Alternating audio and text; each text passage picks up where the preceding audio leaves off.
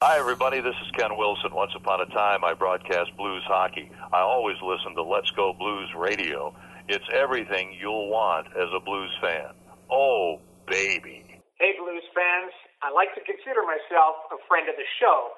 This is TSN analyst and former blues netminder Jamie McLennan. And here's Kurt, Bill, and Jeff on Let's Go Blues Radio. Have you lost weight only to gain it right back after returning to your routine? Did your diet work for someone else but not you? Rockin' That ID Life helps you understand your genetic makeup to find a lifestyle that fits your needs. Together, you and RockinThatIDLife.com can focus on your health and meet your goals today. That's RockinThatIDLife.com. Center Ice Brewery is a proud sponsor of Let's Go Blues Radio. If you haven't heard, Center Ice Brewery beer is now exclusively available at beer stores around town, so make sure you pick some up on your next milk and eggs run. That's Center Ice Brewery. Please drink responsibly.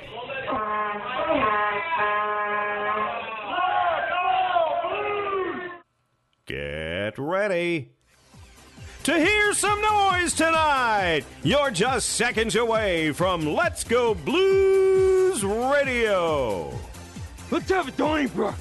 Eric Brewer was so bad. Are we like Oglethorpe? Are we suspended?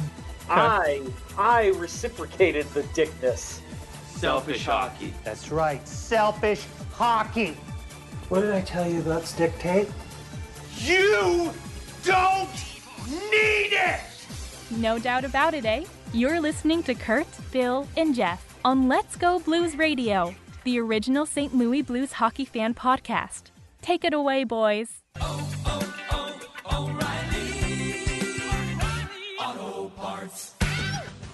Welcome to Season 10, Episode 243 of Let's Go Blues Radio, where the often imitated, never duplicated, played a key role in 1987 by rescuing baby Jessica from the well due to Bill Day having freakishly small hands for a child his age. We're the original St. Louis Blues Hockey Podcast. Special thanks to RockinThatIDLife.com. Can't screw up the sponsor URL. And CenterIceBrewery.com for proudly sponsoring the show. Please check them out. It's Wednesday, February 23rd, and we're broadcasting live on YouTube and Facebook. This is franchise episode number 342 all time. 2 hours with the show. We're on YouTube, Facebook, Twitter. If I could screw up this intro anymore, I'd be a... Take two! Take two. Start over. We are on Here, let Twitter. me come off mute so we could add the dogs. Yeah, I don't know if you realize it, Kurt, but you first said episode 242 as well. Did I really? Yep, but then you just said it again, and you said it correctly. So 340. You've only screwed up like 8 times. It's okay. Yeah, it was in my notes wrong. 342. We're on, right? Yeah. 342. We're on Twitter, Facebook, YouTube, and Instagram. Just do a search for us. You will find us. I'm Kurt Price, and my co-host for tonight's big show are Jeff Ponder and Bill Day. And on the agenda for tonight, we'll discuss the Blues' overtime loss to Montreal and the social media overreactions that surrounded that. A killer rebound win versus Toronto. Someone's got a big metal door swinging back and forth. That's what it is. Yeah, right. Who's on a barge for this show? Right. I'm doing this from the middle of the Mississippi. It's like males waiting in the distance. A killer rebound win versus Toronto, holding on to win versus Philadelphia. Bobby Plager gets a stretch of I-6440 named after him, and former Blues GM and coach Emile the Cat Francis passes away, and much more on this episode of Let's Go Blues Radio. How are you guys tonight? Sleeping by you guys yet? Yeah, it's sleeted all. So I got a funny story that I'll tell later about beer of the episode. But yeah, it started slating right when I was ending my workday, and it was bad too, real bad where I'm at. It was about 4 or 4:30 when it started snowing, sleeting here, something like that. Yep. Yeah, so, it was about 4:30 here. Yeah. That is correct. Yeah, it was about 4-ish. I was sitting downstairs watching the end of the Liverpool game, and all of a sudden I heard up against the window, and now all I hear is you got like the 3 tenors going on there. It's one dog. Oh my goodness. Oh, God. They always. I've always been told in start. radio and podcasting to when there's background noise, you just ignore it and move on. Not a chance. And sometimes it is just way too difficult. Not a chance. Wow, we got some comments going on the YouTube chat here. Ken Morris is in there. Good evening, Ken. Matt Harris, good evening, Hockey Masochist. Nice. GD Dale. Is that new? GD Dale? Is that a new user? Read it. Read who says this. From Adam Cowgill. Hello all, and Sunrise for Life. Oh, very nice. Adam. Yeah, baby. Yeah, Good Sunrise to see for Adam. Life. That's a nice ring to it. Sunrise That's right. for Life. Center ice for life. So I would I don't know if Adam knows, but I mean, hey Adam, when they reopen, which they're gonna, right, somewhere. Oh, for sure. Adam will be there. I'm 100% confident that Yeah. they will reopen. So he needs to be there, behind the bar. Behind the bar, or just joining us and having a couple beers with us. Which, hey, that sounds like fun. We haven't really done that with Adam. Yeah. We've done shots with him. We've shared beers with him, but actually hanging for a night, that would be fun. We should do that. You met Adam? I'm kidding. I'm joking. Oh, I'm kidding. Burn. It's a joke. Burn to our favorite bartender. It's a joke. Our favorite bartender can take a joke. I hope. Yeah. You have to be able to take a joke to be in this YouTube chat. YouTube chat, and to just honestly be involved in hockey in general. Right? Oh yeah. Yeah. You can't have people who can't take jokes. Enough comedy jokes.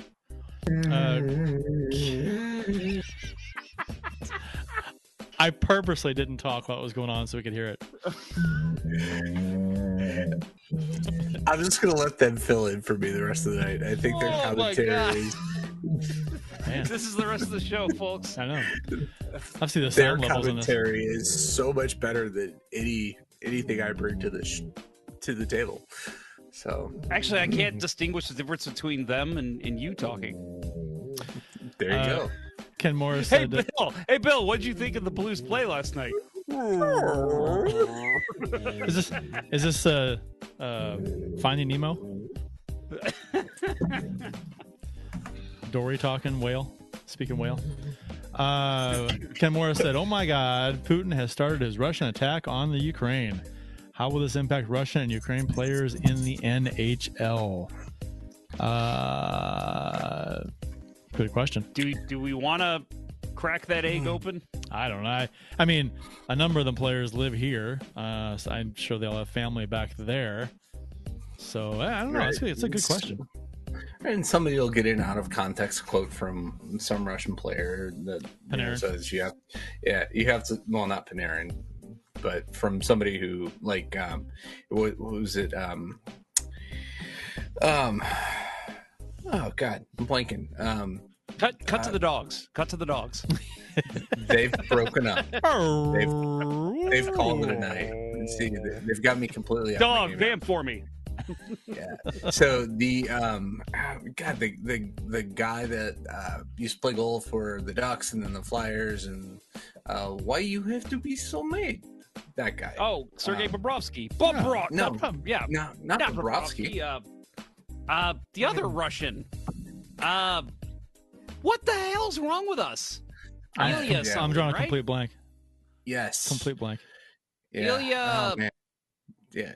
Unsubscribe from our podcast right now. Oh my God! What is We've wrong lost with all us? credibility. Somebody help us, please. Anyone in the chat. What is wrong with us? Brizgalov. Oh. You know what? Yeah. Revoke my hockey fan card now. Good Lord. Yes. So he said some pretty pro-Russian stuff in one of his end of career interviews. I mean, somebody like him, right? They would say something that would get taken out of context, and he's a warmonger and all that. Kyle Hanner chimed in. Brizgalov. He may have chimed in before I saw it. So. Which, hey, Kyle Hanner, let's go ahead and say it. He's a new live listener, although he is a podcast listener He says, "Hey, fellas, been podcasting since the 18 off season. Glad to finally make it to a show live." Yeah, sweet. Awesome. Thanks for joining us. And you picked the worst one yet. Yeah, but the worst opening we've ever had. It is where all the cool kids hang out. So Yeah. just not Except tonight. I'm the kid that kind of tags along, like the one that kind of follows the cool crowd. That's me. Matt Harris says, question for you all. I'm celebrating the delivery of my Heritage jersey. Who should I get on it? Wrong answer. So you got a blank jersey and you're going to get it lettered, I guess. Yori Laterra. Wrong answers only. Yeah, Laterra. I say that because I finally watched the gold medal game from this year's Olympics, and they showed a big goal from a Finnish player last Olympic. And, or no, I think it was 14. And I saw Yori Laterra come up and hug him, and I'm like, oh, who'd have thought I'd be watching a gold medal game in 2022 and I'd see Yori Laterra? Yeah. Let's see. We don't have a single. Yeah, I was just going to say, on the topic of Winter Classic Heritage jerseys, mine that was supposed to be a Christmas present is going to be delivered just in time for my birthday Friday. So, oh my God, nice! Oh my hey, God. Happy early birthday to Bill, by the way. How long has it been? Like 6 months? Yeah, she ordered it the day they went on sale. That is obscenely late. My sister-in-law ordered my brother's, I think, in November, and I think his delivery date is sometime in early March. So absurd. That's so stupid. Mm-hmm. It's a jersey. Letter it and get it out the door. Yeah. Jeez. So yeah, I'm looking forward to that Friday. Well, your birthday's Friday? That's on Friday. Yes. Oh, happy birthday, Bill. Well, thank you. Bill's turning 24. 24. If only. Official beers of episode number 342. You can follow each of us on the Untapped app. My handle is cprice12. Jeff says jponder94, and Bill's is Billy Blue Note 33. Jeff, you want to start us off as is tradition? As is tradition. Yeah. So I told you guys early on that I had a funny story about my beer of the episode, but I will be drinking tonight from our wonderful sponsor, The Beauty, the best damn IPA in St. Louis, if you ask me, because I'm not an IPA fan. This is an IPA that I could drink all day and all night long. So my quick funny and story. You often do. Yes, I do. Yes, every day. That's all I drink. All I drink and eat. So we mentioned the sleet in St. Louis. It started right as my last work meeting ended, and I got home, and I was home already. I went upstairs, and I looked up and saw, oh wow, it is sleeting already. I better get to the liquor store because essentials, right? Well, I'm kind of a dummy because I work from home. I have put off getting new tires on my car. And I was told before last summer that you can't even drive in rain. There's no tread left on these things. And I'm like, okay. And yeah, I would slip here and there, but it wasn't a big deal. Yeah. Driving to the liquor store today, I'm going to go get new tires this weekend. Went down Telegraph, which, by the way, I found out that there's a liquor store within a mile of where I live that sells Center Ice Brew, which is awesome. So Sweet. I just learned that today. Are there any went down there. Are there any Lick Him stores on the way? But okay, good. Sorry, but yeah, I was slipping all over the road, and there's a slight hill to get back home, and I was going about 15 miles an hour between 10 and 15 because my car couldn't go any faster. And I kept thinking, I'm going to have to leave my car abandoned right here because I can't make it up the hill. So that is my dedication for getting beer for this episode. So just put that one in your cap. Bill, what you got? I have I'm also going local, the vanilla coffee underbrown from Heavy Riff. It's the Kona coffee and vanilla infused version of their eponymous velvet underbrown brown ale that is one of the two brown ales that you see on most menus around St. Louis. That and Civil Life. Can't go wrong with that. Digging this one with the coffee and the vanilla. Nice little sweet. Good on a cold winter's night. It's good. And I just got a notification that SIUE is closed tomorrow due to inclement weather. Oh, yeah. So drink up. School's closed too. Yeah. Yeah. My kids were called off an hour or two ago, something like that. And they called SIU. We've had a lot of snow days this year. Not sure if it's a work from home day. Have to discuss that later. But Wait, last I heard, Kurt, your internet went out. yeah, right. Yeah. Oh, darn it. Dang. No, I don't. I actually love working from home. It's comfortable. My beer this evening is the let's see, Pizza Port Brewing Company. You see that? Is it washed out? It's washed out. No, that's good. Bacon and eggs. Bacon and eggs. Breakfast stout. Imperial Coffee Porter. Ooh. Yeah. This is I lied. I'm not drinking this tonight, but I don't have a beer tonight, but I'm gonna advertise this or show off this because this is one of the beers that we received in the beer bet with Teal Town, USA, the San Jose Sharks guys, for the Blues knocking them off in the playoffs in 2019. And this arrived. These are yes, and the beers arrived the same day as my replica Stanley Cup. So that was kind of a cool day. So we've got GT Dale, who is our friend Adam Calgill from Center Ice Brewery. He's drinking a raspberry picker ale. Cheers, guys.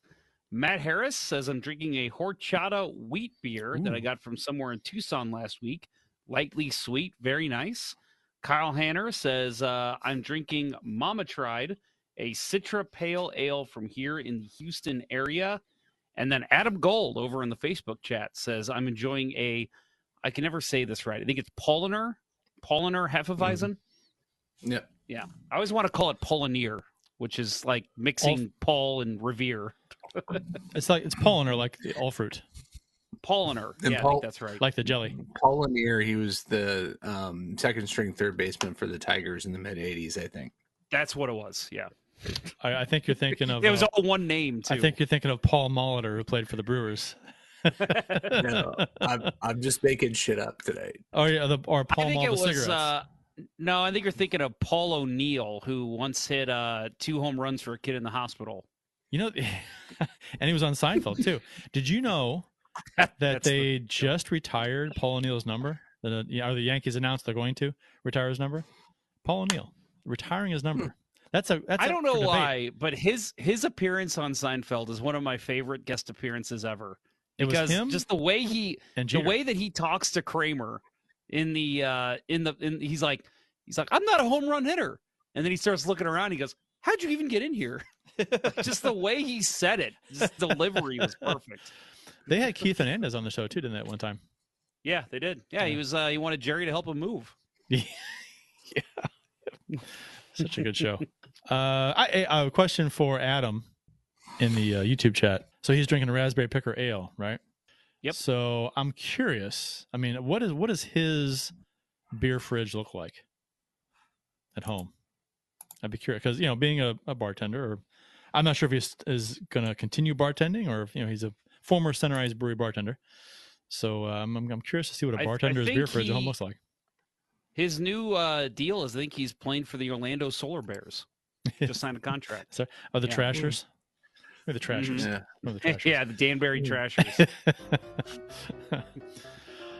Today in Blues history, courtesy of the @STL Blues History Twitter account, February 23rd, 1991. Brett Hull scored a hat trick, had his 100th point, and scored a goal in his 13th consecutive game.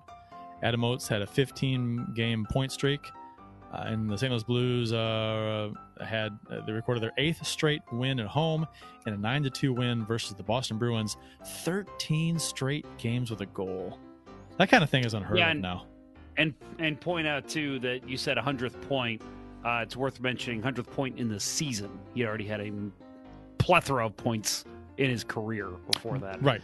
And I just point that out because anybody who is like new to hockey would say, oh, 100th point in his career. No. Back in the day, Brett Hall put up 100 points a season. Yeah. Adam Oates, February 23rd, 1986. Doug Gilmour had his first career hat trick, and Mark Hunter had his second career hat trick against former Blues goalie Mike Liut in the St. Louis Blues 8-2 win over the Hartford Whalers. And this was the game that pushed Bill Day to become a goalie, right? 8-2. No, you're like if Mike Liut, if he can play this way, I can make the NHL. No, I hate this game. I hate that game. Like that was one of the first times, like when Liu got traded to the Whale. You know, it was at that point I didn't have the nostalgic affinity for Hartford. I hated that he got traded there, and it tore me up when we would lose to him. But that game tore me up because we kicked the shit out of him. So I don't know. I was still way too young to really be able to take a side on, you know, do I still like him because he was my first favorite player, or, you know, do I not like him because he's playing against my favorite team? You were torn. The newspaper clipping that is attached to the tweet has a brief write-up of the game, and it shows the box score. Who scores first period, second period, third period, a breakdown, shots on goal per period, and goals per period. This is just a little snapshot of what I would spend hours and hours just staring at as a kid. The sports page and all the hockey box scores, just seeing who scored and when, and it sounds nerdy, but I just used to love just looking at it for a long time. I'd take the paper, the couch, or whatever at school. I'd have it in the lunchroom or whatever, and just reading the paper. Right. How many kids today are robbed of the opportunity to read the name Bourgeois over and over? Charlie Bourgeois in the penalty column. Right. Penalty Bourgeois. 532. What about Jack Brownscheitel? Like, miss those kind of names, man. Yeah. Yep. Yeah. Look at that Doug Evans first goal for the Blues. Only goal Rick for the Blues. Natras with a big goal. Millen was in goal for the Blues that game. 8, 12, and 6 after this game. And it was 17, 19, and 2. Referees were Andy Van Hellemond. Was Andy Van Hellemond, because this was the one referee era. Right, that's true. That's right. Man. Yeah, that's right, kids. There used to be only one referee on the ice. Boy, you're all just learning all kinds of stuff from us tonight, huh? And that's why people used to get away with murder in the game. Oh yeah, yeah. Remember the controversy, the extra official on the ice. There's not gonna be any room out there. Too many officials. It's fine. It's fine. They're gonna have to go to 4-on-4. It's fine. February 23rd. Well, they should. There is not enough room, and they should go to 4-on-4. But you know, that's a different discussion. Or make the rinks bigger, which they won't do. Make the rinks bigger. That's where I'm at.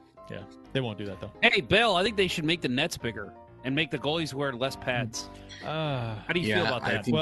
I think you should go to hell and die. Just strap some pillows to your legs. You're fine. Yep. Couch cushions. Good enough for me in street hockey. Good enough for ice hockey. Couch goalies. Cushions and rope. That's all you need. Mm-hmm. Goalie. February 23rd, 2019, Jordan Binnington became the 6th goalie in NHL history to win each of his first 6 home starts with 31 saves, and then 5 shootout saves and a 2-1 win over the visiting Boston Bruins. Sammy Blais with the shootout winner. Kind of interesting that this was against Boston. And they did something later against Boston, didn't they? That same season? A little something. Having trouble remembering what it was, though, exactly. It's been so long. Yeah. I seem to remember a guy skating off the ice too early. And then I remember an NHL 2-1-2 goal being scored by Zach Sanford. That's about it. No kidding. No kidding. Backdoor slamming home. Yeah. Easy goal. I could have scored that goal. Maybe. What I remember from that game is Binnington's save on Bacchus in the third period. Bacchus basically had an empty net. Oh, in this game. Yeah. This yeah. game. I thought you were joking about the game 7. No. I remember that too. No, I'm not trolling David Bacchus. You know, this the this glove game, save. February 20th. The glove save, right? Yeah. Yeah. Yeah, that was It's fantastic. beauty. Okay, so we got we'll talk about some Blues hockey. Probably an interesting conversation about the Montreal game and the fallout after that. There's going to be a lot of yelling, I think. Yeah, a lot of yelling into the microphone. Let's yell for no reason whatsoever. Loud noises. Rabble, rabble, rabble, rabble. Yeah, right. And the game versus Toronto and the game versus Philly. After this word from my D-Life. You don't live your life like the guy you see at the gym powerlifting 7 days a week. You also don't live it like the cycling class instructor or the vegan who gets her steps every day. So why go to the vitamin store and try the same stuff they're using and hope it meets your needs? Newsflash, it doesn't. RockinThatIDLife.com is here to help you better understand how you respond to food and exercise. Their supplements are developed to make sure you're using quality products you can trust to achieve the results that are meaningful to you. Is your goal to improve overall energy, achieve deeper sleep, lose or gain weight? The answer to all of those options? Rockin' That ID Life can help. Our friend Dustin at RockinThatIDLife.com is here to help you do life better and achieve your goals, not someone else's. Get started today by visiting RockinThatIDLife.com or emailing Dustin at RockinThatIDLife@gmail.com and tell him Let's Go Blues Radio sent you to receive 10% off your order. That's RockinThatIDLife.com and start your betterment journey today. And you just heard from our friends at RockinThatIDLife.com, and I did get a message from our friend Dustin just tonight, right before the show.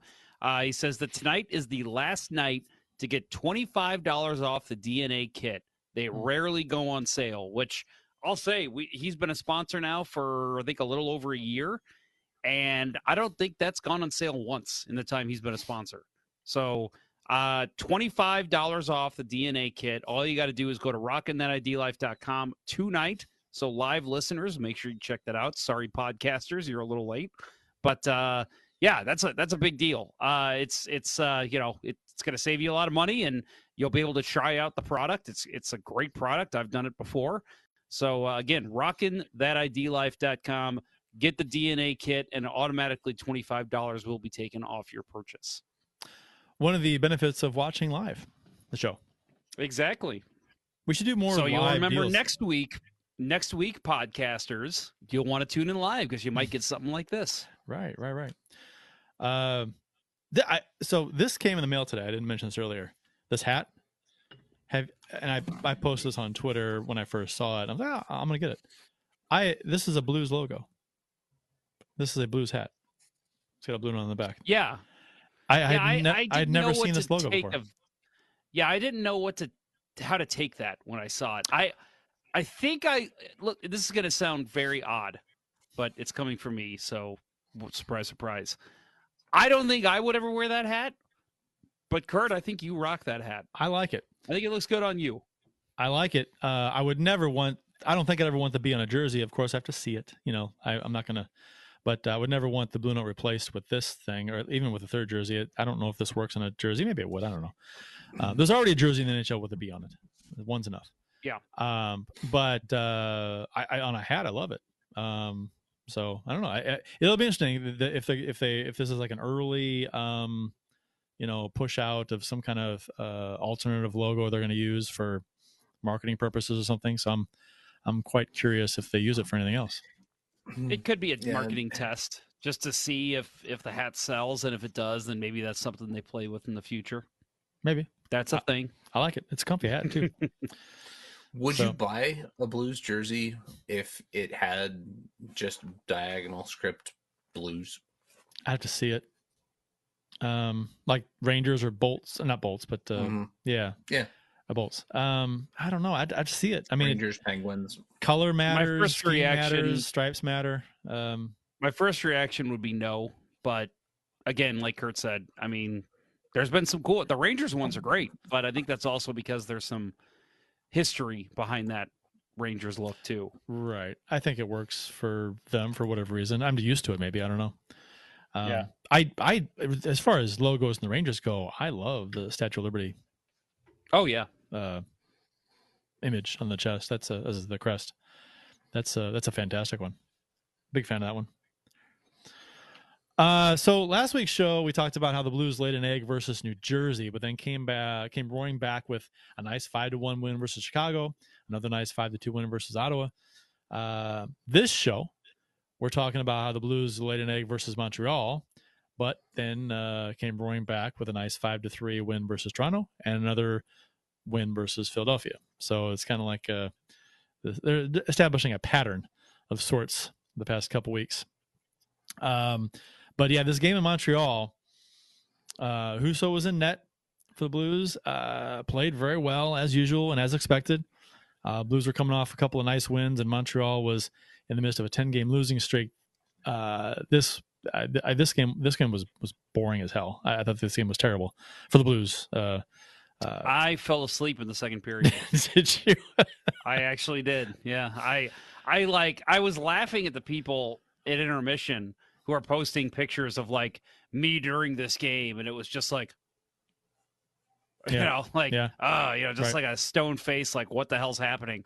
And I'm like, oh man, how can it's still hockey? How can? And yeah, by the 3-minute mark, I was passed out. It was the Blues looked just disinterested in this game. That they're going through the motions against a bad team and playing down to the other team's level, like you see teams do all the time. The Blues did have a 2-1 lead on goals by Thomas and Bushnevich, but and Bushnevich's goal coming with a minute 19 left in the game, but painfully allowed a goal by Cole Caulfield with only 10 seconds to go. And then Caulfield scored again in overtime to hand the Blues a 32 loss as Montreal broke their 10-game losing streak. Blues were outshot 30-27, lost the faceoff battle 54% to 46, over 3 on the power play. Just looked disinterested almost the entire game. Just not a. And I know that we always make fun of the mantra of you got to play a full 60, but I mean they came into this game and I don't want to speak for the team because I don't know, but I feel like they came into this game saying, hey guys, this team's won 8 games. Let's gear up for Toronto on Saturday. Not saying that was at the front of their minds, but I think in the back of their minds, they're thinking, let's get through this game. We got a big one on Saturday coming. It's hockey night in Canada. We'll see, and they just let this one slip through their fingers. It was just, it's a shame because that goal by Buchnevich to put him up by a goal nice. Late, that was a fucking sick goal. Yeah. That was a booming shot, great pass, great setup, great one-timer. It's just, but now it's one of those things that gets buried because it's like, oh yeah, well they ended up losing that game. Yeah. Yeah. You guys are right. The entire game was uninspired, right? Second game in an empty barn in Canada, there's no energy whatsoever. It's dreary. It's drab, no life. And then you think that Bushnevich's goal at the end is all the life you need to pull it out. Minute 19 to go. You think so, right? Right. Mm-hmm. On the flip side, though, Cole Caulfield under Martin St. Louis has figured a few things out. And I think this was the beginning of it, right? Get open, get yourself open. And he did a great job doing that on the tying goal. And then, just be out there with Thomas and have Thomas just leave you as a defender, and leave you wide open, and Thomas just floats to the middle for no reason. And I'm like, he's got to work on his defensive game. He's on Caulfield on the near boards, and they both come out of the corner, and Thomas just goes to the middle of the ice, and Caulfield stays there. I was like, we talked about this a couple weeks ago. They need to cut his defensive responsibility in some way because it's been bad, and it's a learning situation for him where he needs to pick his game up because that was bad. But Caulfield, for him, I love that kid. I loved his run last year. And let's face it, at this time the Canadiens only had 8 wins, but they got some guys on that team, and Bill can vouch for this. They can pass the puck. So if Caulfield can get open, I mean, look out. That's a sniper right there. So he's figuring it out now. And like you said, Bill, under Martin St. Louis, he's looking like quite the little NHL stud. So yeah, bad by the Blues to let him come alive there at the end of that game. Yeah, I mean, both he and Suzuki have found new life under St. Louis. I mean, the game tonight, 4-0 on Buffalo. Suzuki with a penalty shot goal. Caulfield with a late, again, gets open for a nice, side slot shot. Beautiful. But yeah, unfortunately, it was against the Blues. A game that everybody, including the Blues, believed there was no way they could lose, and they shouldn't have. They got a point. They got a point, and they shouldn't have lost this game. But it felt like a loss, even though they played disinterested and they didn't play a good game at all. They still had a 2-1 lead with 1:19 to go, and they seemed to just give up. They're like, oh, the game's over. We're about to talk about some of the reactions that people had, but I'll say going into that conversation, I mean, it was a game where it was like, what the fuck are you doing? Like, Jesus Christ, you got to win this game. Not only is Montreal, lifeless at this point,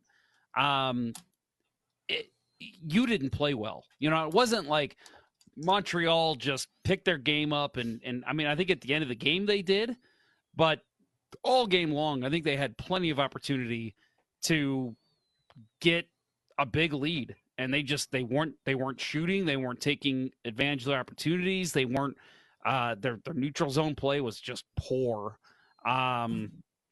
Just so many chances, I think, to not have this happen. So I will say, prefacing any kind of reaction talk we have here, to a certain extent, I understood the anger, but it was just, what the hell, guys? Come on. The anger is fine. I mean, being angry after a piss poor effort, and losing against a team that you really should have beaten, no problem. It's justified. I mean, you want your team to show up, right? But I think you can be angry in the moment, but then after the fact, you got to take a deep breath, step back, and say, okay, shit happens. It happens. You don't like it at the time, but you got to realize this kind of stuff happens. It's not the end of the world. Great teams lose to good teams fairly often. I mean, it's not a rare thing. It happens. That Washington Capitals team that the worst record ever was it? They had 10 wins that year. Yeah. They still won 10 games. Like there's never been a team, and there will never be a team that goes 0-82 in an NHL season. They're still going to get wins. I mean, Tampa Bay got swept by Columbus in the playoffs a few years back. So, I mean, it's just stuff happens, and people were acting like this game was a Game 5 stinker that put us down 3-2 in the playoffs against a team that we should be handling. You know what I mean? People were freaking out. They were, jumping off the proverbial bridge of, the Poplar. It's just, and lots of comments on social media. I got some of them here. The Blues just can't get it done this season. That's obvious. Another one is this team might not even make the playoffs. The St. Louis Blues are not a serious cup contender. This is all after the Montreal game, right? They can't hang with Colorado, Minnesota, or Nashville. We need to be sellers. Oh, that's all three teams. That's 3 teams they've beaten this season, by the way. Yeah, add Toronto to that list too now, right? Yeah. We need to be sellers of the deadline. If they play like this in the playoffs, we're not going anywhere.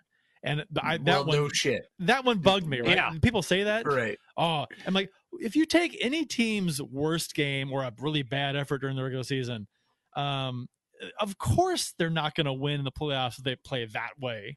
You're not going to beat anybody if you play that way. That's Colorado got so ridiculous. barnstormed for like 8 or 9 goals earlier this season. You think Colorado? I mean, and yes, they probably were as the answer. But you think Colorado fans are at the time are sitting there looking like, well, if they play like this, they're not going to win a game in the playoffs. Well, no fucking shit. They just gave up 8 goals.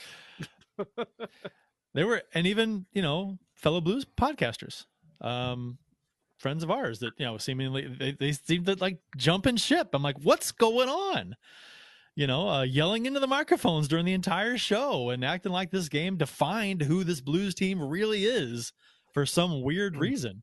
Why would you? I don't understand that. I mean, I know the team has been inconsistent at times this season. Okay, and they have a weakness on defense, needs to be addressed. Everyone knows this. But to take this game and the game from New Jersey a few games before, which people are lumping them together, it's not just this game, it's one against New Jersey too. Okay, fine, they played bad against the Devils too. But why would you take a really, really small sample size from a much larger season so far and say, no, this is who the team really is on the two pretty bad games, but it's not who they are otherwise, right? It's not their vast body of work otherwise this season. That's weird. It's weird. After the New Jersey game, I did, and I think I even did tweet it and said, I at what point do you stop throwing away games? Because we said that about the Calgary game, the 7-0 game, the Winnipeg game before the break, and then they came out of break. They lost to New Jersey pretty poorly. And I did ask that question, at what point do we say, okay, we can't just throw games out anymore and say burn the tape? Eventually, you have to say we have to address the issues we're having in these bad games. But having said that, again, 82-game season, you're going to have bad games. And you look at the New Jersey game, that was right after a break. I'm not trying to give them any kind of leeway at all. They should have come out with more fire. But that was right after a very long extended break. And, they got a goalie in whose confidence is as low as it could be.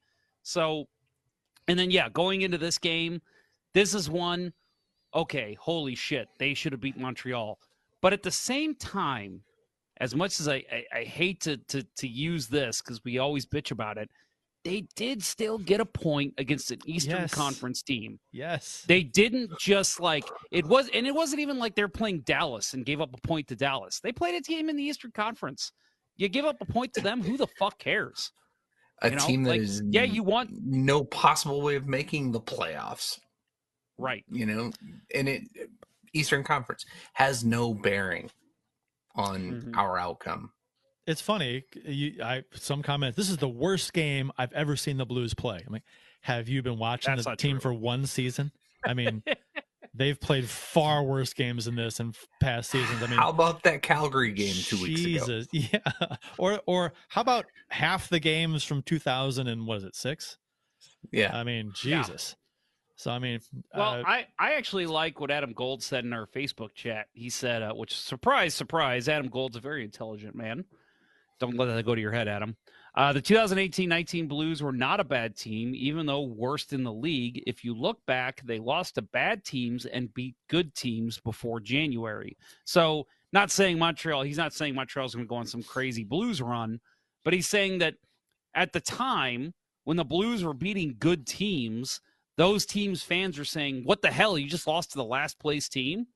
But there's still skill on these rosters. Again, Cole Caulfield starting to break out now.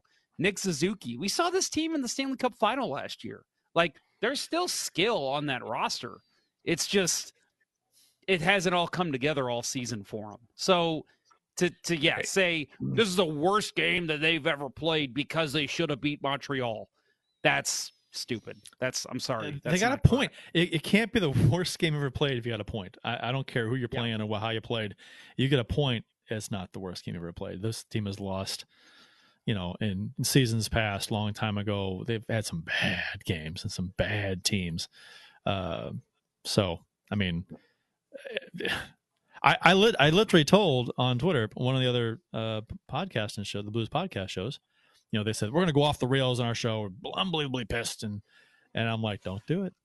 Don't do it. Yeah. You're going to, calm down. It's a game in February on the road. And we got a point. In an empty arena.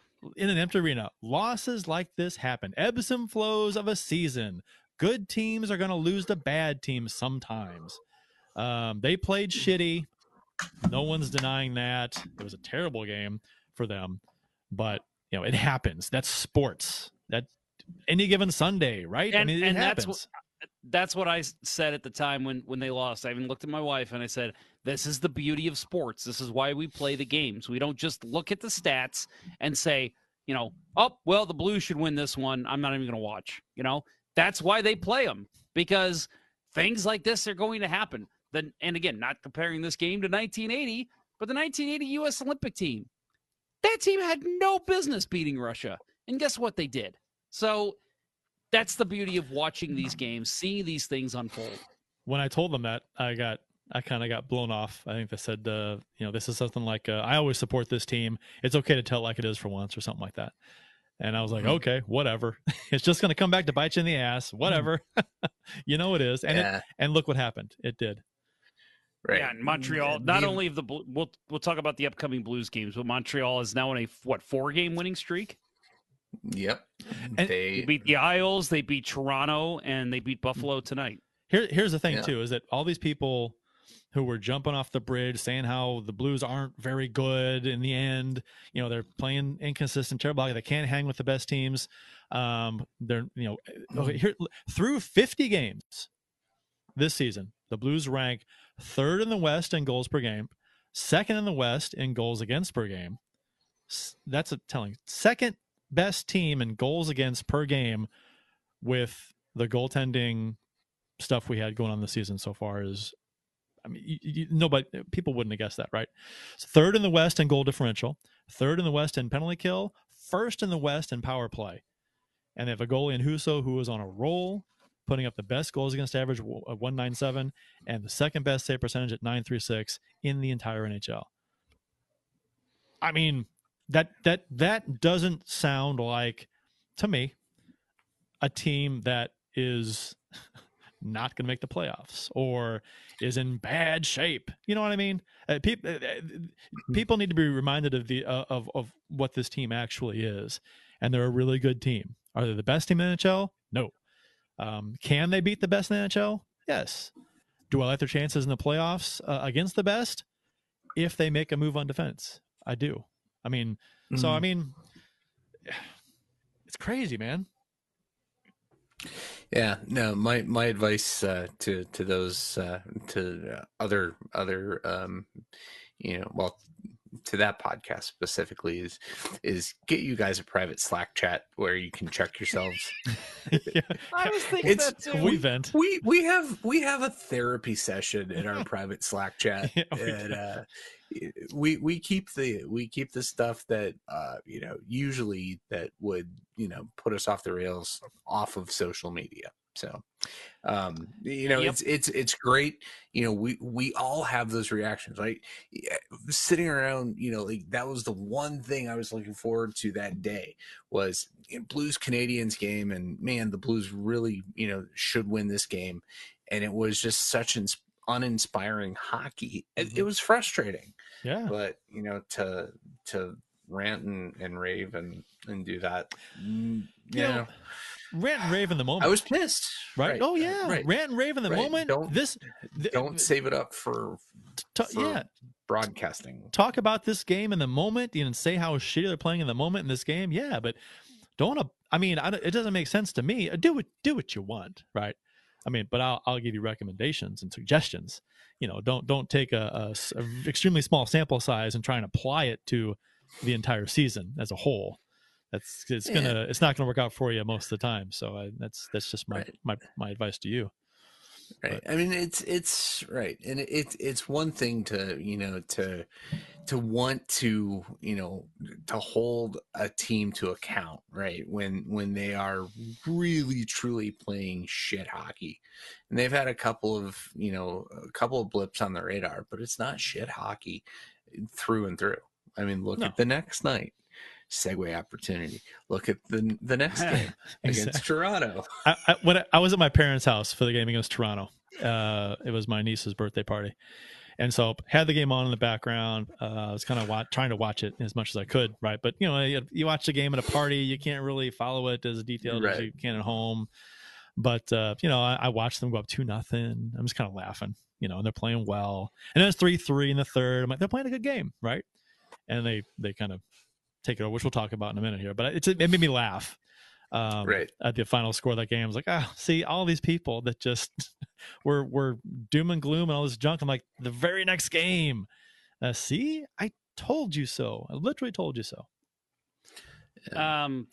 Comments. Unless Bill, you have something to retort to Kurt. Some comments in the chat here. Ken Morris said it was a sad turn of events. Oh, he's talking about Austin Lynch making an attempt to have comment of the show, but I'm not going to accept it. Austin, you don't get it. He says, Holla took the Ola. Oh, wow. I studied English. Excuse me. English. Let me start over. Hi, everybody. I'm Jeff. It's probably because it's not English. That's true. That's what it is. I didn't study Spanish. Hola. I took the money line on Ukraine winning this. I put $500 down, hope for the best. Not funny, Austin. Dick. And define then Ken winning. Morris, this sad turn of events for sure. But Ken Morris, I'm going to give Ken Morris our comment of the show. He says, when the Blues lost to Montreal, there was no bridge nearby, so I jumped off the front step and slipped on some ice. I bruised my shin. So there you go. I'm sorry to hear that, Ken. Hope your shin feels better. But you got free health care, so it's all good, right? Yeah. That's true. Do whatever the hell you want. Go do the polar plunge every day. Who cares? So nice pull by Clayton Keller. Yeah, nice. Yeah, I missed the goal. I see the aftermath. Yeah, it's nice play.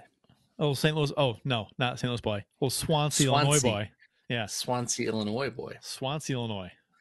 Give We credit to claim the East Side. Yeah, he's from the East Side. Impressive 6-3 win, which we just mentioned. I love it. I was watching Keller's goal. He choked up on his stick, had this top hand down a little bit to get better leverage on that shot. Love it. Anyway, that's a goal scorer's goal. That's good. That's good hockey sense. That's goal when you're goal. Like, yep. Because it's funny because like I've tried to do that myself, but it's like the minute the puck comes to me, I'm like, I'm going to do this. But then I look and the puck's like already in the corner and I'm like, I missed it already. Like these guys are just so damn quick. It's crazy. And it's tied. Yeah, tie game. Kings and Coyotes. 6-3 win for the Blues against Toronto. A nice bounce back win. Polar opposite game that they had against Montreal. Tarasenko didn't play in this game due to a minor injury. The Blues go into and speculation went ahead and went rampant on Twitter. I don't know if you guys saw that. He's traded. That's what I don't want to say rampant. Yeah. There was a couple people who were saying, "Oh, that means there might be a trade coming," and I'm like, "No, he is not getting moved. He's not getting moved this season. Not this season. Not a chance. Unless they literally tank until the trade deadline, there is not going to be a move for Tarasenko. No, and or they get completely blown away with some kind of ridiculous offer, which is not going to happen. So." Yeah. Not that this has anything to do with Tarasenko, but did you see Strickland's tweet earlier tonight? Nashville shopping Forsberg. Oh, I saw that. That's interesting. That's kind of why is that? That would be, yeah. That's very interesting. We'll ask Jeff to text Andy, during the next commercial break and see if we can get the insider. What's going on? Insider 3 R's. Insider info. I try my best to only text him about very important stuff. So if you guys consider that very important, I'll shoot one over. No, I don't. I'm interested. Don't get me wrong, but the Blues go into Toronto and beat the mighty Maple Leafs, and like I said, we said just like that, all the bullshit overreactions and awful takes after the Montreal game were just revealed as and they just kind of go away. Right? They just went away, revealed what they are. Husso is back in net, rightfully so. And if you know the Blues, you had to expect this kind of a game from them. They were going to be pissed at the effort they had in Montreal, and they were going to rise to the occasion and give Toronto a good game, and they did, and played more to how they're capable of playing. Less than 3 minutes in, Bushnevich scores on a textbook pass off pad from Kyrou off the rush. Great quick shot by Bushnevich to bury it 1-0 Blues. Something that I feel like doesn't get a lot of play, and it's because Buchnevich seems like he fits in anywhere in this lineup. I feel like him and Kyrou read each other very well. Like he can tell by Kyrou's language he's going to throw it at the net, and then vice versa. Like, Kyrou can read, well, he's going to try and feed me a pass across the crease rather than throwing at the net. It just seems like in the offensive zone, those two are just so in sync, and it's been fun to watch. I mean, basically two Blues newcomers, right? I mean, Kyrou, last year, rookie season, but, seeing these two guys not on the cup team and then having the success they're having is it's just really fun to watch. Who did we trade to get him? I forget. I mean, social media never tells you this stuff. Bill Day. Samuel Blay. Samuel Blay, you say? We don't have any more? He's gone? Huh. I didn't notice. He's gone. Yeah. I wouldn't have known. No one ever says on social media that we traded Samuel Blay for Pavel Bushnevich. Samuel Blay. Samuel. Sorry. Samuel. Oh, well, it's actually SAMYULE. Somebody should remind the Twitter folks that who we traded, because people forget. Jump on there and tell them right now. Yeah, right. Make sure you put a Rangers hashtag in there too, because right. R.I.P. They're happy about it too. Or him, yeah, play season. Yeah, right. So and midway through the first period, Costin makes it 2-0 on a well-placed shot, kind of handcuffed Leaf netminder Campbell a bit. I want to get your take on this, Bill, since I thought, being a forward, I thought, okay, Costin has got a lane, clear look of the net. They're not taking him, so he can kind of try and pick his spot. Should Campbell have had this one? It was over the pad, under the blocker. Kind of a handcuffy area, right? Yeah, no, I mean those are the hardest places to make the save. I don't think he was that far off his angle, maybe slightly. Thought it was a great shot by Costin. The kid's got skill. But yeah, anytime a shooter can put it at that 2.5 to 3 foot height off the ice, it's tough stuff. I should say 2 to 3 feet. That makes it very difficult for the goalie. Not to completely derail the talk about this game, but Bill just mentioned, Costin's got skill. Clearly NHL scouts see that. If, let's just say, the Blues have a chance to go out and get let's just say a Ben Chariot, whoever it is on defense, Mark Giordano, and you have to move Klim Kostin in that deal. Do you do it? Is it a rental or is it rental? Rental? I might. Yeah. I mean, I think I like Costin. I think he's fit in very nicely. Okay. But he's not irreplaceable. He's a bottom 6 guy, right? So I think he's great, and I think he's a guy that can potentially fill in on your top 6. But maybe, in terms of making a cup run and getting the last piece that I think this team needs, I'm okay moving him. You've got to give to get, and he's not any kind of remarkable talent that you can't afford to lose. I mean, he's a replaceable guy, but. Yeah, and I'm happy for Costin, actually, because I know how bad he wanted to play in the NHL, right, for a while, and he was disappointed he didn't make the team last season. But to see him get as much playing time as he has this season has kind of surprised me. I didn't think he was going to be consistently in the lineup like he is. Neal's long gone, so that was one less person for him to fight for ice time with. So, Neighbors too, yeah. So I'm happy for him, and he's played well. He's been consistent. I think he's been responsible in our own zone for the most part, and he's chipped in a little bit offensively. I'd like to see his offensive game get a little more productive, but that's kind of the thing that comes with time with youngins like him, bottom 6 guys, like a Barbashev type player. His offensive stuff came a few years later, so. Yeah, I mean, if he can get if he could get his defensive game as strong as Barbashev's was, he's got a much higher offensive upside. And I think long term you don't want him slotting in your fourth line. Like, goal for him if he's not traded to bring in a defenseman. Gotta at least have him on your third pair next year, or your third grouping. Third pair. I think so too. Yeah, it's not a defense. I think so. I'm not talking defense. He's all right. Nobody heard it. He's got some skill. He's got some speed. I think he's more of a third line guy than a fourth line necessarily. So. And you guys mentioned the Buchnevich trade for Samuel Blais. That's right. I keep forgetting. Remember that the Blues, according to a former Blues podcast, made a terrible trade in getting Oscar Sundqvist and Klim Kostin for Ryan Reeves. Who said that? What podcast said that? Oh, come on. The wonderful and mighty intelligent Darren Kimball said this. Did he really? I don't remember that. Yeah, we talked about this on the show. Well, that was about 200 shows ago. I don't know. That's a while ago.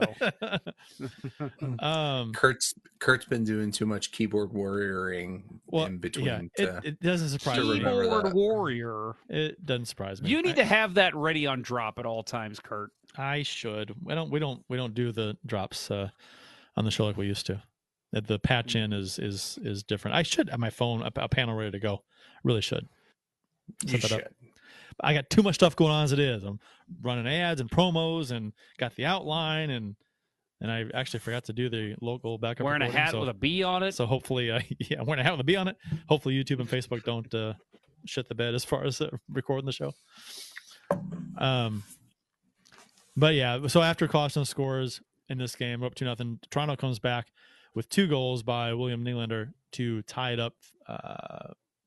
One late in the first period, about 5 minutes to go, and then another early in the second, about 5 minutes in. Similar looking goals, just straight shots off the wing, far post both times. First was blocker side on Husso, and the second was glove. So, but the Blues ended up scoring 4 in the next 5 in this game to kind of put it away. Shen scored 29 seconds after Nylander. Great second effort, falling down, chipping in a rebound after some great work by Falk, bringing the puck up the ice. Can't be understated how fucking hot Braden Shen is right now. Oh, he's been phenomenal. He's all over the ice, all over the net. Ever since he came back from his injury, he's been pretty good. Yeah, maybe the Blues' best player. Maybe. Yeah, right there with Marco Scandella. I'm saying that because Scandella hasn't played, so he's been great. Right. Yeah. Addition by subtraction. He's played his role well. Yeah. Hey, there's a Louis Eriksson sighting. I was just gonna say, did we just time warp back to 2007 because Louis Eriksson just scored? Yeah. Quick scored himself. No, it's Peterson. I'm sorry, Peterson. Yeah. Cal Peterson. He's Mike Yo's killer. Cal Peterson blocked that pass with a stick, and it went up and over him. I don't think it was touched by the Coyote player in front. Mike Yo's killer. That's true. That's great.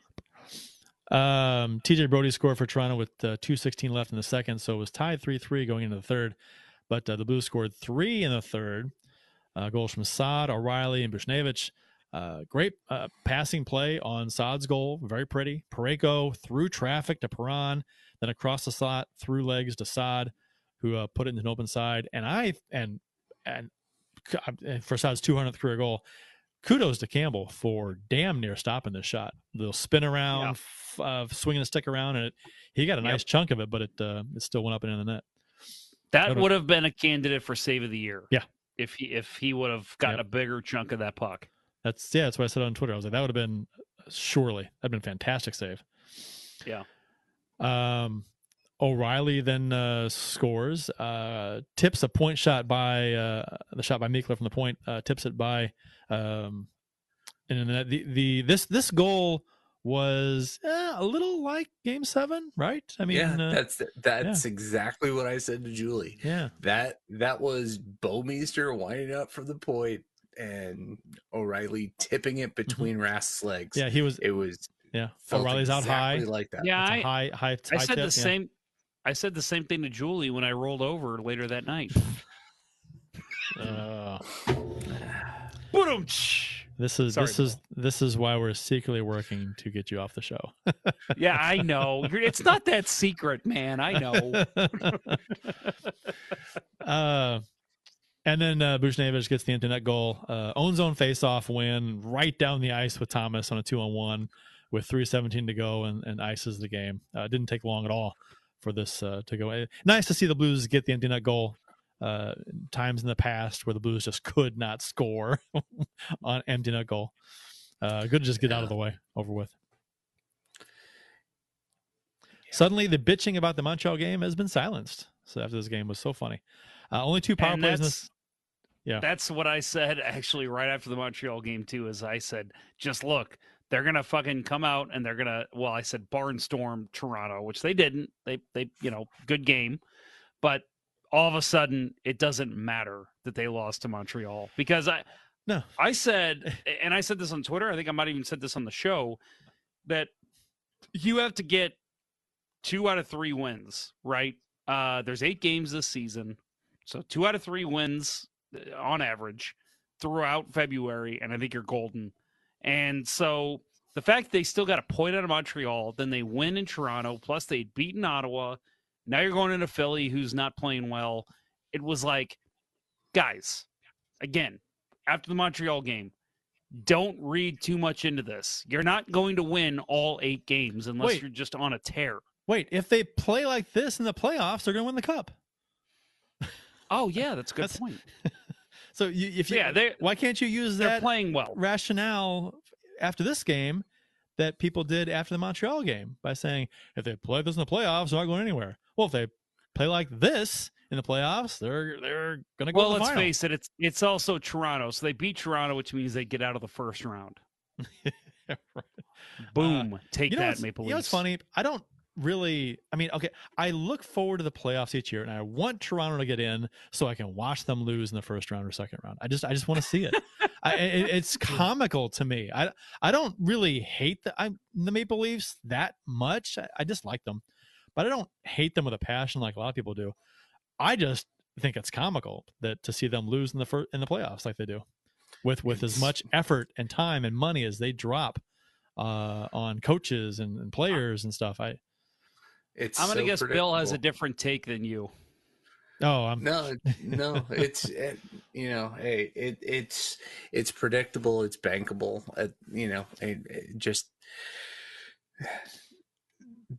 They have not gotten a break when they've needed a break in the playoffs, and the second you see a break go for them, look out, they're going to run the table, but maybe they just can't get one. Well, I think, and you could argue that that's the way the Blues were for a while. They just could not get the chips to fall in the same. You couldn't get things to line up, and you couldn't get the breaks needed that other teams got to advance, and the Blues did in 19. They got the breaks. They got the 50-50 bounces. So, if Toronto gets that, I agree with you, Bill. They have a very, very good team. So, who knows? But I think it's comical that the same thing happens to them all the time. So, only 2 power plays in this game. Both teams went 0-for-1. Thomas and Perron each had 2 assists. Bushnevich had 2 goals. Husso stopped 34-37. Toronto dominated the faceoff dot 62% to 38, which this is a trend now.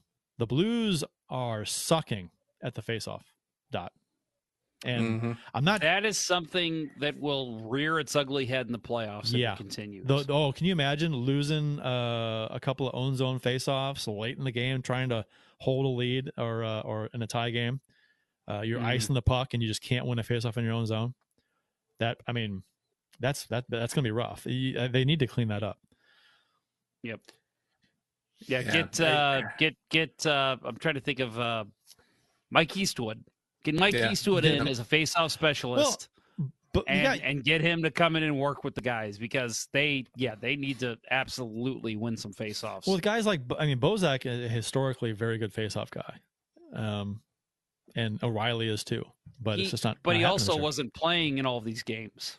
Right. That they've been losing face-offs. Yeah. Right. Thomas has been taking a lot more. Yeah. O'Reilly, I think, go back to the Ottawa game, and they were talking about how bad, I think it was Stutzla was, it was like less than 20%. And he won a draw against O'Reilly. And it's like, since then, the face-off percentage has just been shit. I don't know. Got to figure it out. Figured it out. It's not, when I played, I took a shit ton of face-offs. I love taking face-offs. And, in the leagues I played in, I was not to my horn. I was very good at face-offs. I took pride in it. And just one of those things. It was a craft. It was a craft. It was an art. Yeah. There's a reason why they have a thing as face-off specialists. Again, yeah. Mike Eastwood. That's exactly what he was. Yeah. Without his face-off skills, he's probably not playing in the NHL as long as he did. God, he was slow. But anyway, hopefully they get that figured out. We'll talk about just a quick little nugget of information. I can't remember who it was, but there was a coach once I remember talking that he loved when on and I don't know, it might have even been a minor league coach that on whenever they had a 5-on-3, he always had the defenseman take the face off.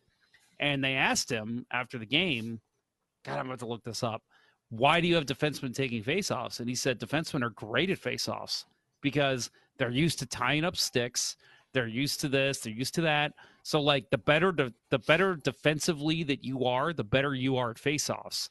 And that just stuck with me.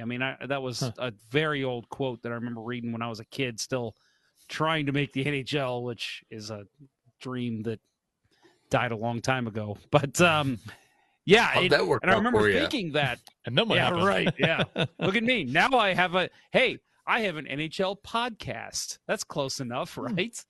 But yeah, it is interesting because when I do have to step up and take face-offs when I play, I'm actually pretty good at them. And I'm like, that's weird. I've never practiced face-offs. But it's the better it really is. The better you are defensively, the better you are at face-offs because you know how to read what a player is going to do. And so yeah, I just think again, we've talked about Robert Thomas needing help defensively.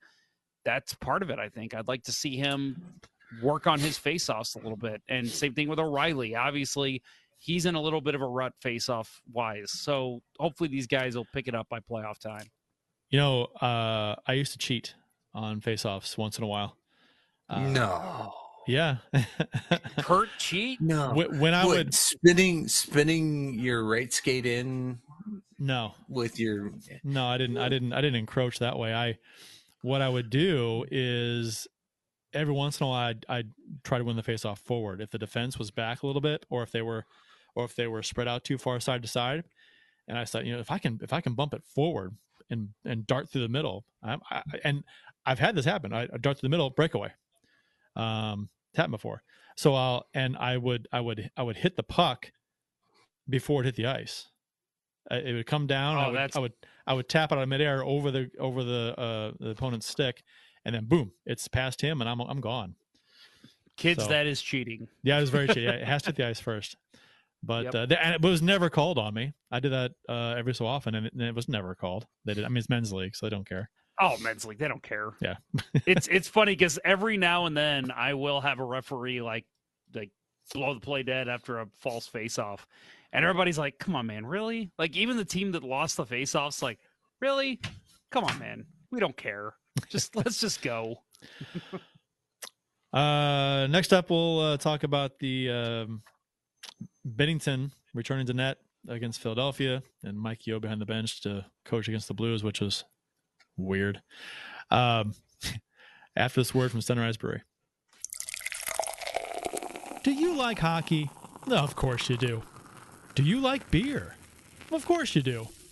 Are you 21? Well, let's hope so. If you answered yes to all of those questions, run on down to your local beer distributor and pick up a 2-4 of Old Arena Lager, the Beauty IPA, or any other delicious hockey-themed beer from Center Ice Brewery. That's right, Center Ice Brewery beer is available at various beer stores around town, so check around for the one closest to you. That's Center Ice Brewery. Let's go Blues.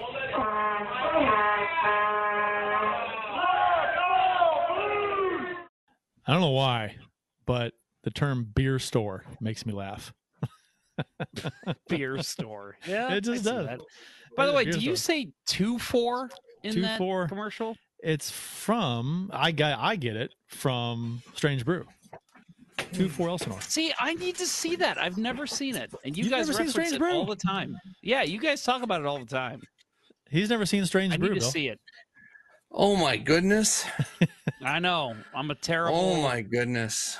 Wish to be Canadian. Jeff was asking about the 2-4 reference in the...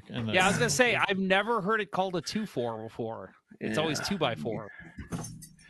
Yeah, we bought this 2-4 of Elsinore from your beer store. All right.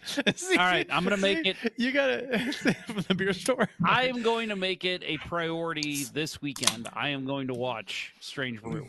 It's a campy. Yeah, the era it's made 80s, 70s, right? So yeah, it was 80s. It was early 80s. Early 81. Yeah, I know the movie. I just haven't seen it. My dad loved it. I remember him talking about it. Yeah, he's brilliant. Take off hoser. Brilliant. That's where the takeoff hoser comes from. And takeoff hoser's in the intro. Our Canadian voiceover actress. Yeah. Take off hosers. Take off hosers. Yeah, that's from that. I do love Rick. I do love Rick Moranis, so I think I will enjoy it. I don't think I've seen the movie in probably 5, maybe 10 years at this point. Yeah, it's been a while. But it's one of those that I could still quote pretty much most of it. Yeah.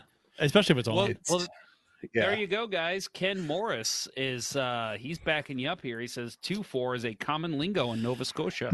I figured it was common lingo. Nova Scotia. The Let me Great say it White correctly. North. Sorry. The Great White Right. North. The Great White North. And the beer store is a real thing. The beer store. It just makes me laugh. The beer store. You used to not be able to buy beer at a grocery store in Canada. You'd had to go to the beer store or to the liquor control board.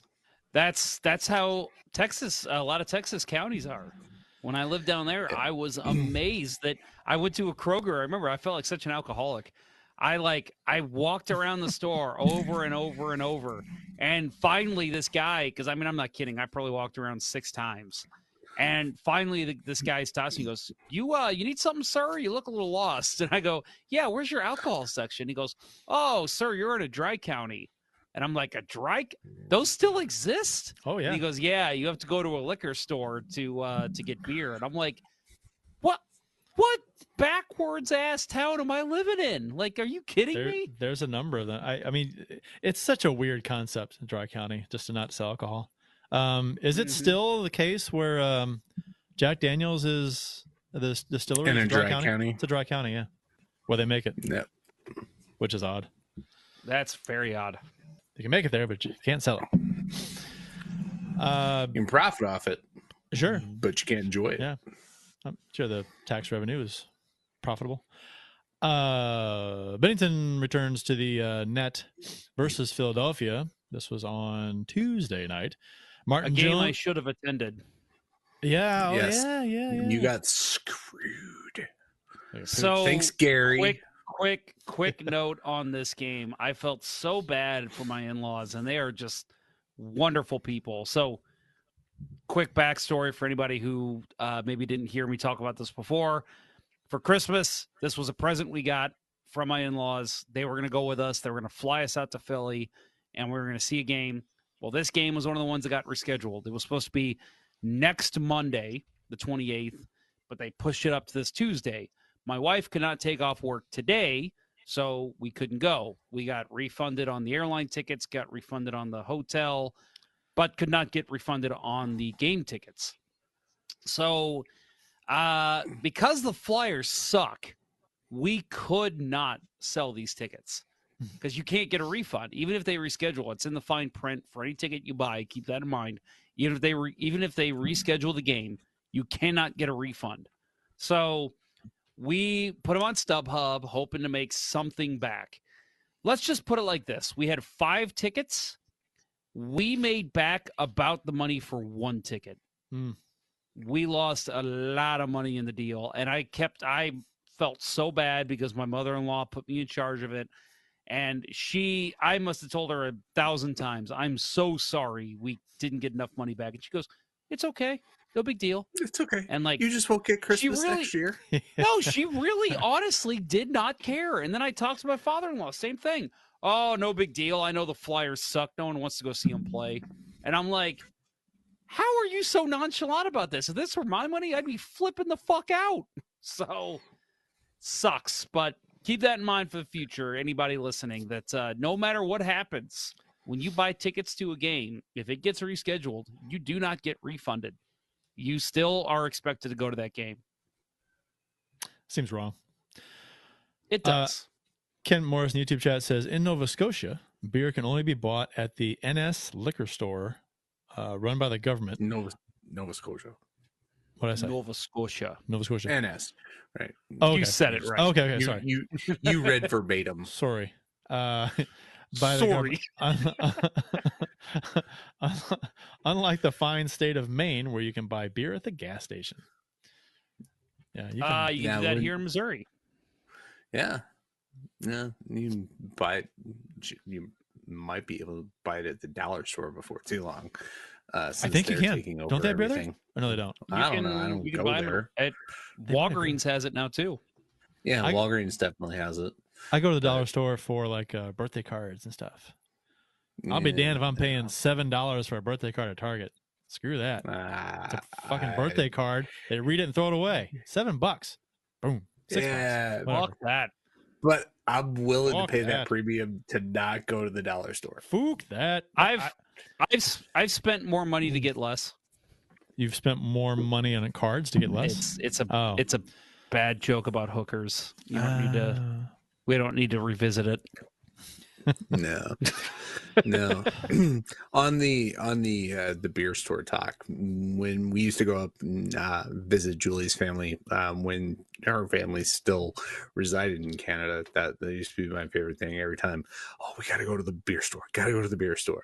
And I have a couple of canned koozies from the beer store. Nice. And, Bill, if you wanted the hard stuff, you had to go to the liquor control board. So yeah, couldn't get them at the same place. That was great. There are a lot of awesome things about Julie, but I will say my favorite thing about her is that she's Canadian.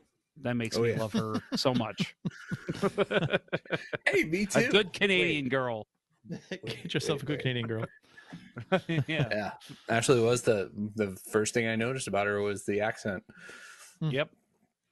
Toronto area, right? London. From London, Ontario, home of the London Knights. Wait, that's in Britain. They do have a Thames River. Great Britain. Don't sell it short. Oh, sorry. Poor Queen has COVID. Did you hear that? I did. That sucks. She vaccinated? She damn well better be. You think? I mean, she would be. Boris Johnson's your prime minister. She's what, 214? She better be vaccinated. Yeah, I know, right? Right. Who knows? Martin Jones was in goal for Philadelphia. Carter Hart was out with an eye infection, whatever that means. Which, yeah, when I heard that, was that not like, did you guys not do the same thing I did? They were like, oh yeah, he's out with an eye infection. I go, yeah. I'm like, well, it's all pussy and I'm thinking pink eye, right? It's gotta be pink eye, right? That's exactly it. It's pink eye. He's got shit in his eye. Scapeo gave me pink eye. He got shit in his eye. Exactly. You have to go to the second South Park episode ever, right? Yep. Or it was it the second episode? It was the first Halloween. No, I think I think it was the first episode. They brought me up on the ship. And Scapeo gave me pink eye. That may be it. Yeah. I just referenced that last week because it's the one. Yeah, so the zombies came about because they used Worcestershire sauce for embalming fluid. It clearly says on the bottle, "Don't use as embalming fluid." Right, obviously. Surgeon General warning. Right. The Nova Scotia, the Nova Scotia liquor, was it liquor board? The government board? What is it? The board? The beer board? What'd you call it? LCBO. Well, LCBO. that was in Ontario. Liquor Okay. Control Board of Ontario. Yeah, clearly. First period of this game was rather meh. Although Shen scored to put the Blues up 1-0. Kyrou hits the post on a rush. Barbashev gets the rebound, and Jones makes a nice sprawling save with a stick. But Shen chips the rebound over Jones.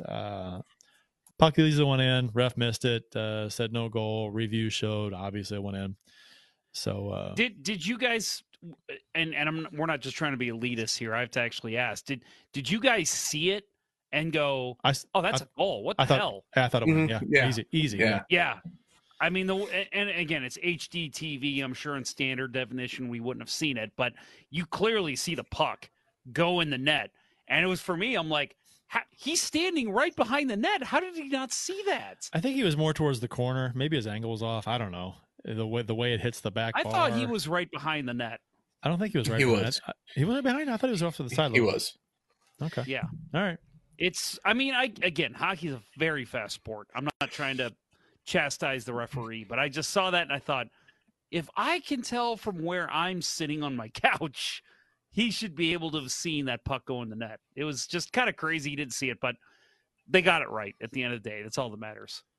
Ken Morris in the YouTube chat says, All in the Family. Oh, he deleted the last message. All in the Family had an episode where Archie mistakenly sent a shipment to London, UK, meant for London, Ontario. Archie complained, who names a city after London? Edith said, New York did. New York, New York. Ha! Yeah. That's funny. That's a good point. So 1-0 after the first. Blues rather dominated the second period, had the better of the play easily, I thought. No goals were scored. So did this not feel reminiscent of the last time the Blues were in Philadelphia? And that was kind of the theme of this game, with right? Bennington in net, right? Yeah, he's returning the net. Yeah, start of Bennington, because they won that one, 1-0? Was it 1-0? I think it was. He had the shutout, yeah. Yeah, I thought it was a 1-0 game. I'd have to check to make sure. But yeah, right. But it was a game where it was like, yep, there's chances both ways. Both teams really not taking control. Although I thought the Blues played a lot better than the Flyers did in this game. I did too. But it was a game that just kind of felt, people talk about the trap game, that this is a game where you should win, you overplay them, and they're going to just score one squeaky goal that's going to, lead them to victory. But I felt confident in this game. I know that Bennington's had his struggles and his issues. I don't know. Maybe it was just the fact of returning to Philadelphia, seeing all the, for example, by the way, what I loved seeing, I don't know if you guys follow that, is it Jack's NYB, the bar? Yeah. That they heard Gloria. So they were on Twitter and they posted like, Blues at Flyers tonight, like, come on out and celebrate with us. And like, I looked and like all the people responding saying they were going to be there were all posting like, I'll be there, let's go Blues. And I thought, so many Philadelphia fans have become Blues fans. I think that's so awesome. Just it's don't so sell much fun to watch. Just don't sell a Play Gloria shirt; they'll sue you. Yeah, right. Was it STL Authentics? No, it was. I thought it was. Was it not Center Ice? No. Center Ice. They were friends. They with collaborated with them. Yeah, they sued one of the big T-shirt manufacturers, the sporty T-shirt hip places, and they sued them for Hot Topic. No, it was a St. Louis base. It might have been STL Authentics. I can't remember. Been. It was definitely a city or a company out here. Yeah, they're the ones that also like invited Dave Portnoy from Barstool there, and they like drooled all over him when he came there. It was sickening. But yeah. So anyway, they got sued by the bar. this was a kind of just a fun, almost nostalgic game.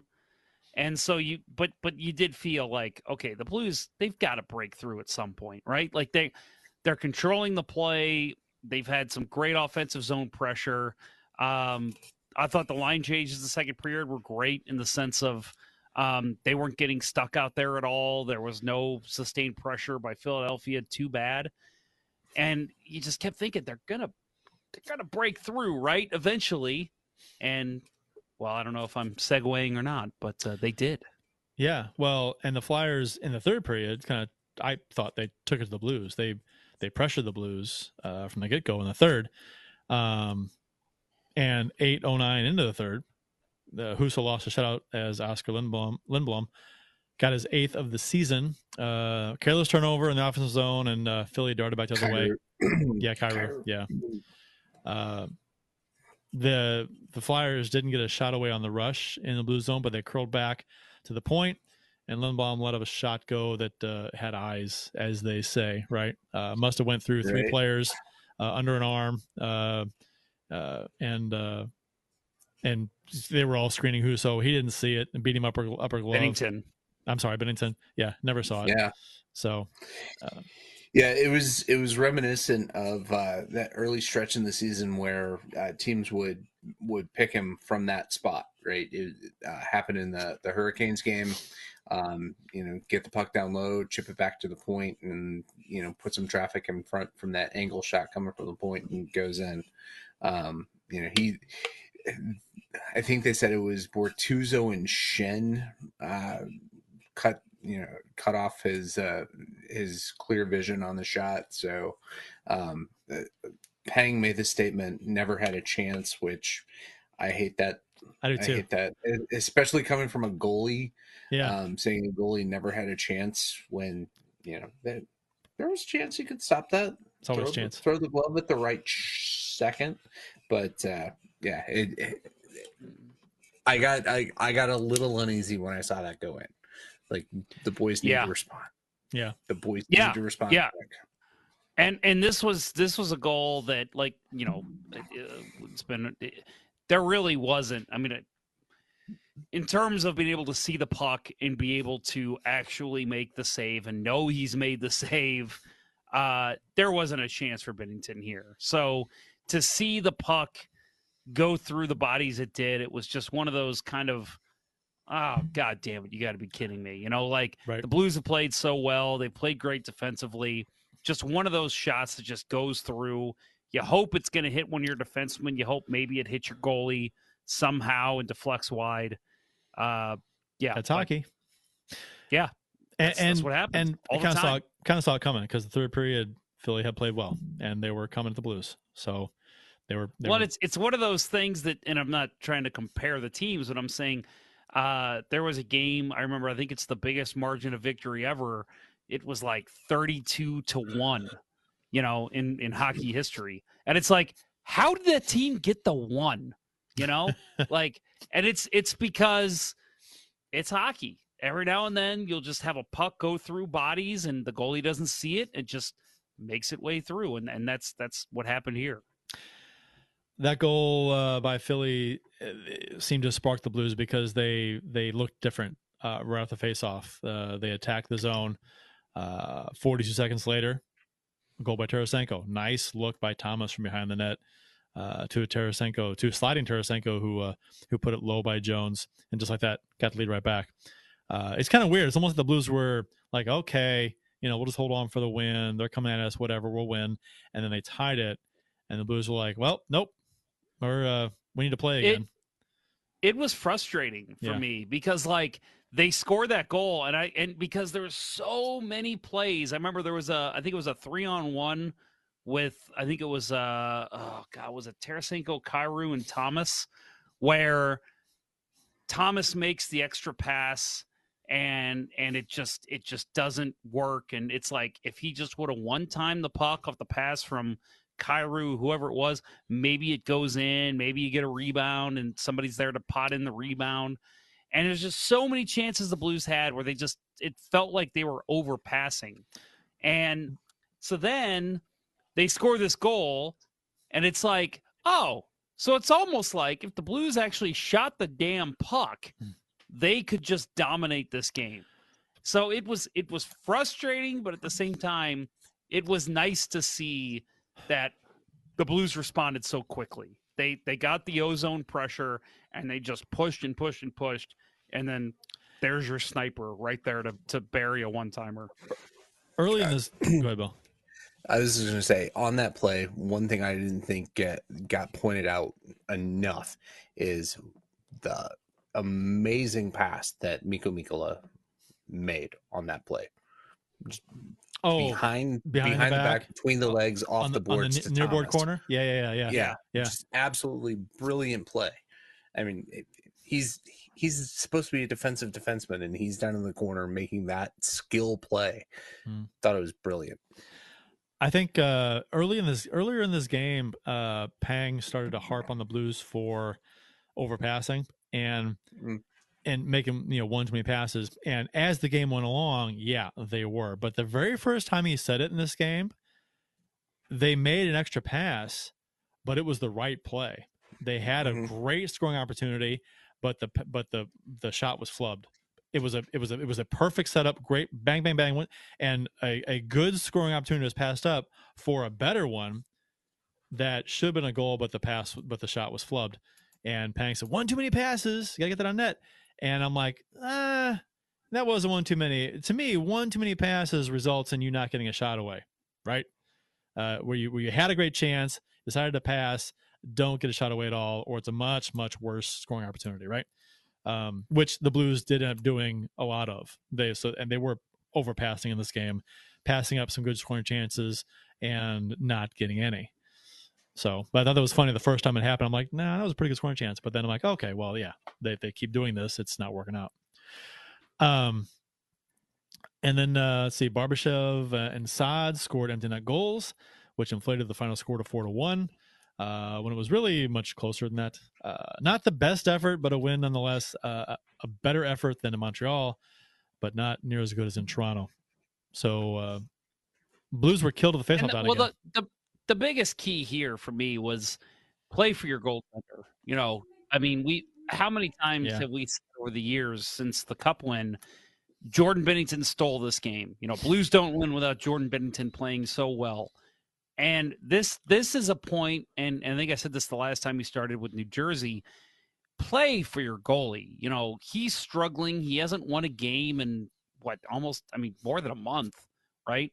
Like, you got to, put some goals on the board, control the puck, play a simple game if you have to, keep the shot count low, do whatever you can to make sure your goalie can try and get that victory and get his self-esteem up. So this game, again, not their best effort, not the best game of the season, but they played well enough to win. They let Binnington, except for the one goal, see most of the shots.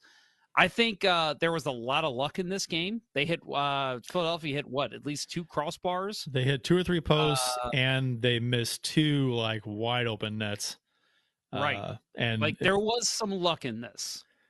Yeah, I thought. But go ahead. No, I was just going to say that I thought that we'll talk about Binnington, his play in this game. They were raving about his play. I thought he played well, but I mean, 2 or 3 posts and a couple of missed open nets, they could have scored 3 or 4 goals on him. So I mean, when I heard them talking about it, I'm like, I mean, yeah, you're always going to hit posts. You're always going to miss scoring chances. It happens every goal, every game. But it seemed like Giroux had one, right? A wide open net, and he just not a wide open net, but a good chance, an open side kind of, and shot it wide. And then another happened, it was flubbed. There was a post shot, crossbar shot. So yeah, I mean, well, and they had a breakaway there in the first period. Yeah, and 2 breakaways, right? The one was a really nice save by Binnington, who early in the game he slid across, into the pad save. That was nice. Looked calm and net. I thought it looked good. Bill, you're muted, by the way. We can't hear you. I thought he looked good. I thought that there you are. We were like you said, Jeff. We were lucky that a few of those didn't go in. Yeah.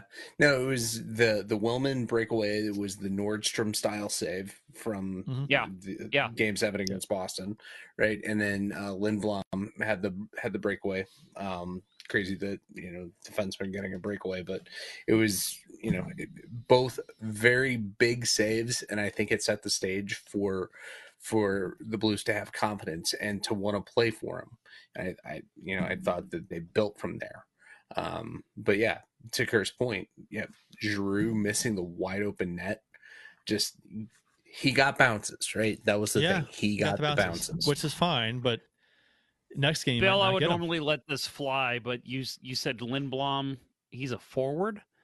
Is he? I thought he was. I think the reason that you think that is because he scored from the point. Former Blues great, Terry Lindblom. Yeah, possibly, maybe. But he scored from the point. He scored from the point in this game, and I purposely don't watch Flyers games. I think Flyers fans are the same. Apparently, if you can't sell the tickets back. Right. Oh, God damn right. I even have a coworker that works in Philadelphia, and I even asked her, I go, do you just want the tickets? And she goes, honestly, if they were better, yeah, I'd take them, but no, I'm good. And I'm like, it's 15 rows from the ice, and I'm offering you tickets. Just take them. Man, if you don't mind seeing bad hockey, it's a good time to be a Flyers fan. Just 2006, somebody offers me tickets to a game, I'm still going. I don't care. Sure. I had season tickets. Yeah, I did too. That year. I did too. Yep. So, yeah. But yeah, so a win nonetheless. Like I mentioned, the Blues were killed at the faceoff dot again in this game, 67% to 33. I guess that's sooner or later this is gonna cost us a game. So only 3 power plays in the game. Maybe that's the trade we need to make. Face-off specialist. Face-off specialist. Yeah. A younger Tyler Bozak. Mike Sillinger. Mike Sillinger. Who was the guy the Blues got in 2006? He had a really crazy name. Started with a Z. Zigomanis. Mike Zigomanis. Wow. Yeah. That's a blast. Digging in the archives for that. Jesus. That's right. They'll play 14 games for us. I kept wanting to say Mika Zibanejad, but I'm like, no, it's like the North American version of that. How many games do you play for us? Take a stab. 18. I'll say 18. Bill? I'm gonna go 9. I gotta look it up now. 9? Keep going. I'll look it up. I said 14. I'll look it up. I just threw. Okay. It's Paul's name. So part of I-6440 was renamed a stretch of interstate I-6440. How many, Jeff? We are all way off. Oh. He played in 2 games. Oh. Well, who had the lowest? Bill said 9. Me. Bill said 9. Me. I had single digits. But Price is Right Bill. Price is Right rules, we all lose. Yep. Should be $1. 2 games. Wow. A stretch of Interstate 6440 in downtown St. Louis has been renamed the Bobby Plager Memorial Highway in honor of the late Blues legend. Signs exist between Jefferson Avenue and Tucker Boulevard near the Enterprise Center. A bill proposing to rename the stretch of highway was first introduced by Missouri Representative Nick Schroer in May of 2021, just 2 months after Plager passed away at the age of 78. So, was it you, Jeff, that had a problem with renaming highways and stuff after players? Was that you? No, that wasn't me. Somebody said, who was that? I was talking to somebody. Didn't like it when McGuire was the highway named after him. Who was that? I don't. What does it matter? I don't see why people would care. I don't know. It's not like it's not like your GPS is like, oh, you're now exiting Highway 70 and going on Mark McGuire Highway. They took that down too, didn't they? The Mark McGuire. Yeah, they did. That's unceremoniously, right? We had this conversation, I think, like last week. Yeah, and that's why I thought it was you that said that you didn't care for that. Brett Hallway. No, you didn't like Brett Hallway being renamed. You said I didn't like Brett Hallway. No. That's what I was getting. Okay, that's what I was getting. Okay. The only reason I didn't like that was because it was just like, oh, God, the Blues are awful. Brett Hall. We got to do everything with Brett Hall. Retire his number, get a statue, rename the street. Like, I thought it was just way overdone. That's the only reason I had a problem with it. I wonder if the sign will be stolen. I hope not.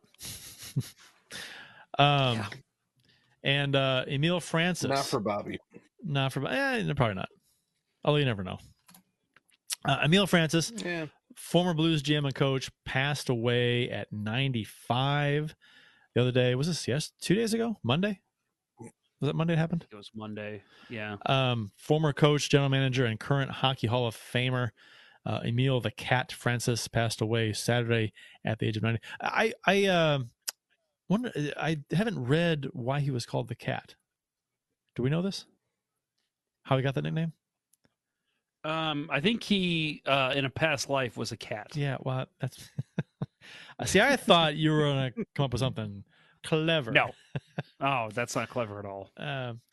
So he invented the cat eye cage. I'm guessing no, but Mr. Francis joined the St. Louis Blues in 1976 and served as executive vice president, general manager, and coach during his time with the Blues, which lasted until 1983.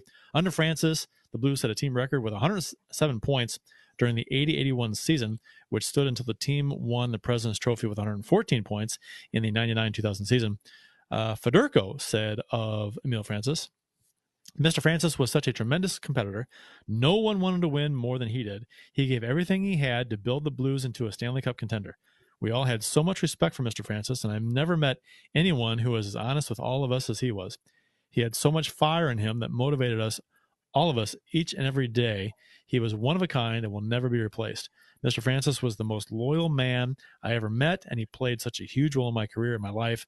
I will always be grateful for his friendship and his fatherly advice. So, wow, Fedorko apparently has some very nice things to say about him, and remember him quite fondly. I'll always remember him from. I didn't remember it at the time because it was a little before my time as far as being a Blues fan goes. But his commercial is the late 70s, I guess it was, where he said that we're putting the check back in the Checker Dome. Remember that? That's my remembrance of him from the Blues. Go ahead, I was going to say, I know the soundbite. I know the quote. I didn't know that was Francis. Oh, yeah. That's cool. Yeah, I got the link there in the notes if you want to take a look at it. In 778 games behind the bench, Francis went 388, 273, and 117 in 13 seasons with the Blues and the Rangers. He reached the Stanley Cup playoffs 11 of his 13 seasons.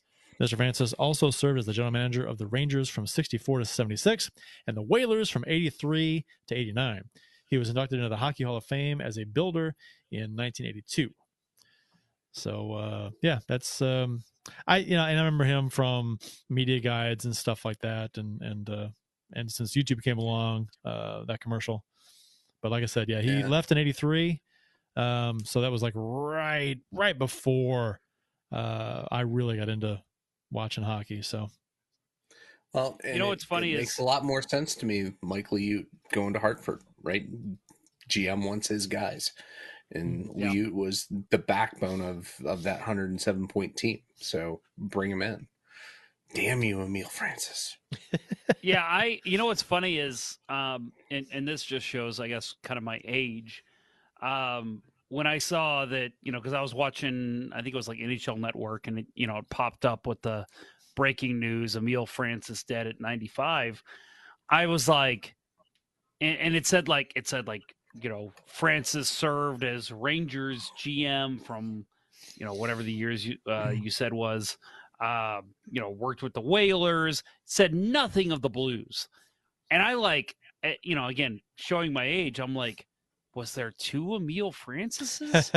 Because for me, I know him as, the Blues guy, you hear the name Emile Francis, you think St. Louis Blues. And so I had to look it up, and I was like, oh no, that's the same guy. He was just successful elsewhere. Yeah. And that's where, NHL Network kind of drew from his success. So yeah, I've heard a lot of stories. We've heard stories on this show about Emile Francis from, you mentioned Fedorko, and from others that we've had on the show. So, a real shame to lose a guy like that, but happy to hear from what I've read that it's, just natural causes, wasn't anything severe, anything crazy. 95 too. 95. He lived a great up life. there. Yeah. I mean, you look back on, I'm sure he did, right? Look back on, it's like, man, I had a pretty fucking cool life, Rapid fire tidbits from around the NHL. We got one here. Nathan McKinnon, looked like Nathan McKinnon slashed an official off a face-off. Kurt, I'm gonna surprise you that we have two. But we have two. Oh, this is our first one. Okay, it's okay. We'll talk about the first one. So let me pull it up here. Let's see. So McKinnon got a lot of play online after a face-off, and I look at the replay again at full speed. It looks like he slashes him in the leg. Playing the Bruins, face-off at center. McKinnon gets a little roughed up on the face-off, gets upset, and it's hard to tell if he's mad at the Bruins player or the official or both. And it looks like he takes a whack at the official's leg. And when you slow it down, it shows him smacking the ice. But it's funny how this kind of snowballed. And everyone was calling for him to be suspended because Vermette was suspended back. I don't know how long ago that was.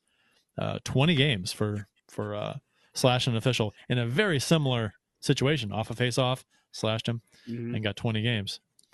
So,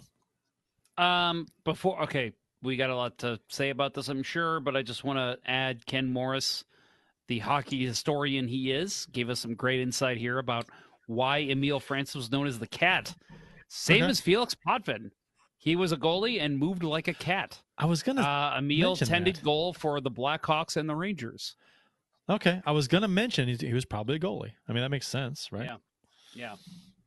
But anyway, so with this play with McKinnon, when I first saw it in real time, my thought was, holy shit, suspend that guy 20 games. Yep. And my thought after that was, they're not going to because it's Nathan McKinnon. Right. If this was, oh my gosh, I'm trying to think of just a random NHLer. Nola Char. Antoine Vermette. Zigomanis. Mike Zigomanis. Mike Eastwood. If it were somebody like that, I'm like, they would throw the book at him. But I'm like, it's McKinnon. He's not getting shit. And then I saw the NHL come out and say, no, we're not suspending him. But I'll say, and Kurt, I know you brought up with us before the show something you saw and something that, broke down the play. Even if, I got to mention it. So even if he would have touched the official, which he didn't. If you watch it on slow motion, he actually didn't. He hit the ice. I still don't think he gets a suspension. I think that's still a play where he's going for the puck and the official just happens to be there. You guys might disagree with me on that.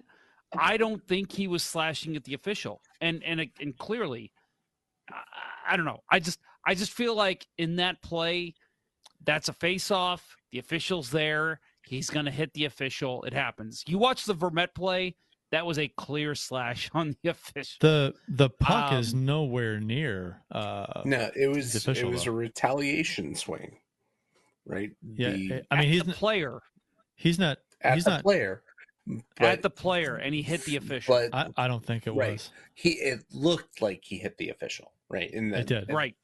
From the naked eye, full speed, first time watching, it looked like in retaliation, trying to hit the player who had skated away already, he swung his stick and hit the official, but he didn't hit the official. Yeah. And I'll say that I think intent of trying to hit the player, that does change it a little for me if he does hit the official there. But again, at the end of the day, he ended up actually not hitting the official. Right. Yeah. But I can see why there's some gray area even if he did hit the official, because he was going for the player. Not saying that's okay. Just saying I don't think he was going for the official. Right. He doesn't get 20 games for sure because he's Nathan McKinnon, but just with the lack of intent, he gets a game or two max, probably just a fine. But yeah. I'm not even sure he was going for the player. It doesn't look like he was. I mean, it kind of does, but he's not even close. He misses him by a lot. No, and that was kind of the shocking thing to me. Like, why did it take him so long to swing? Maybe he was just slamming his stick in frustration. I think it was he thought the Bruins player, it was an illegal faceoff, cheated on the faceoff, and they won the draw. He lost it. He was pissed and at the official because he puts his arms up at the official, and he slams the ice down. He slams the ice down right by the official, and I think it was hey. Like he slams the stick down right by the official to get the official attention, saying, "Hey, I'm pissed at you for not calling this." And that's my take on it, because he gets roughed up on the face-off, and he puts his hands up a little bit. That's the way I see it. So I don't think he was swinging at the player. Cheating on this face-off? Yeah, it might have been. There's a 2 in the jersey. It's 62 or 82. 62. Adam Gold in the Facebook chat says, if it was Kadri, ... Yeah, no kidding. Right? Yeah, maybe. And it's funny that Adam Gold says that, because Adam, correct me if I'm mistaken. I think I could be wrong, but I'm pretty sure Adam has been reprimanded in one of my leagues for being too aggressive on face-offs. So I could be wrong on that. Maybe that was someone else, but I feel like that was you.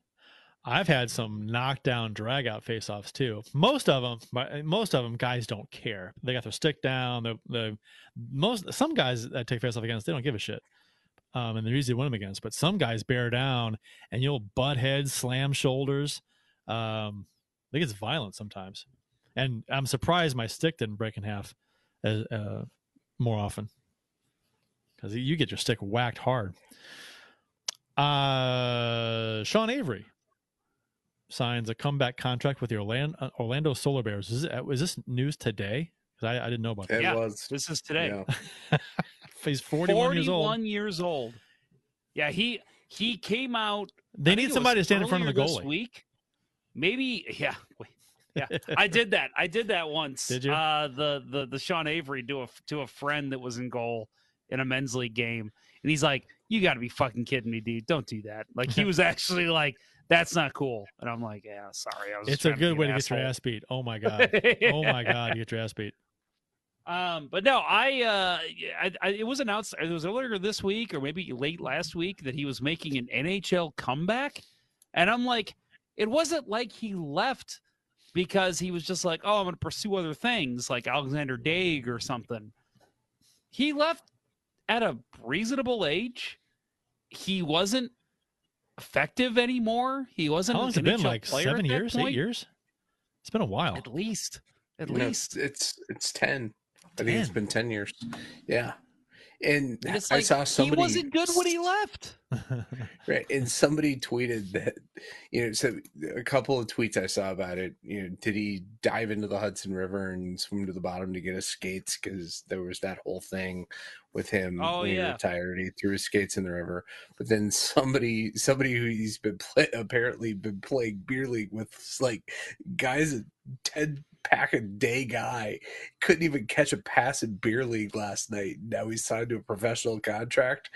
I still have a chance at the NHL. Well, maybe get some fans in the stands. Right. And that was the thing. Exactly it's a publicity stunt. And the Solar Bears tonight even tweeted at Matt Barnaby, "Your move, Barnaby." Yeah. Yeah, because Barnaby said that he would sign with any rival of the Solar Bears, just so he could play against Avery. Which what I like? Hilarious. I always hated Sean Avery, but when the Blues were in the Cup final against Boston, he was rooting for the Blues, and he put stuff on Instagram and videos and stuff about him, kind of like, criticizing Boston, rooting for the Blues, stuff like that. Thought that was that was kind of fun to see. Not that I made me like him anymore, but I was like, oh, he's I guess I like him a little more now than in this moment. But there was a lot of people rooting for the Blues, which God, I appreciated. I think, and you'll see the same thing with Vancouver or Buffalo if they ever get another chance. Vancouver. Yeah, I think anybody outside of Boston was rooting for St. Louis. I mean, I told you I got comments at Disney. I was at Disney for games 5 and 6, and wearing Blues gear around the park and stuff. There's so many comments. Beat Boston. I got a lot of Go Blues, right? But there were a lot of beat Boston too. So anybody but Boston. I had a Penguins fan. Long conversation. Anybody but Boston, man. It was great. So Adam Gold does clarify with his Facebook on the Facebook chat about his face-off issue. The official told me not to let my stick handle hit him on the face-off. My stick was on the rink, not hovering high. I have a short stick. I told him to keep his head up. I didn't touch him. It's an issue with him, not me. Okay. The only issue, the only thing I'll say about that, and this goes for all kids and beer leaguers as well, I was told a long time ago that officials are told if one guy is giving you trouble, I don't care if he says one thing to you, and this is by all rink owners, by all head officials, just kick him out because never happened. You're not paid well enough to deal with it.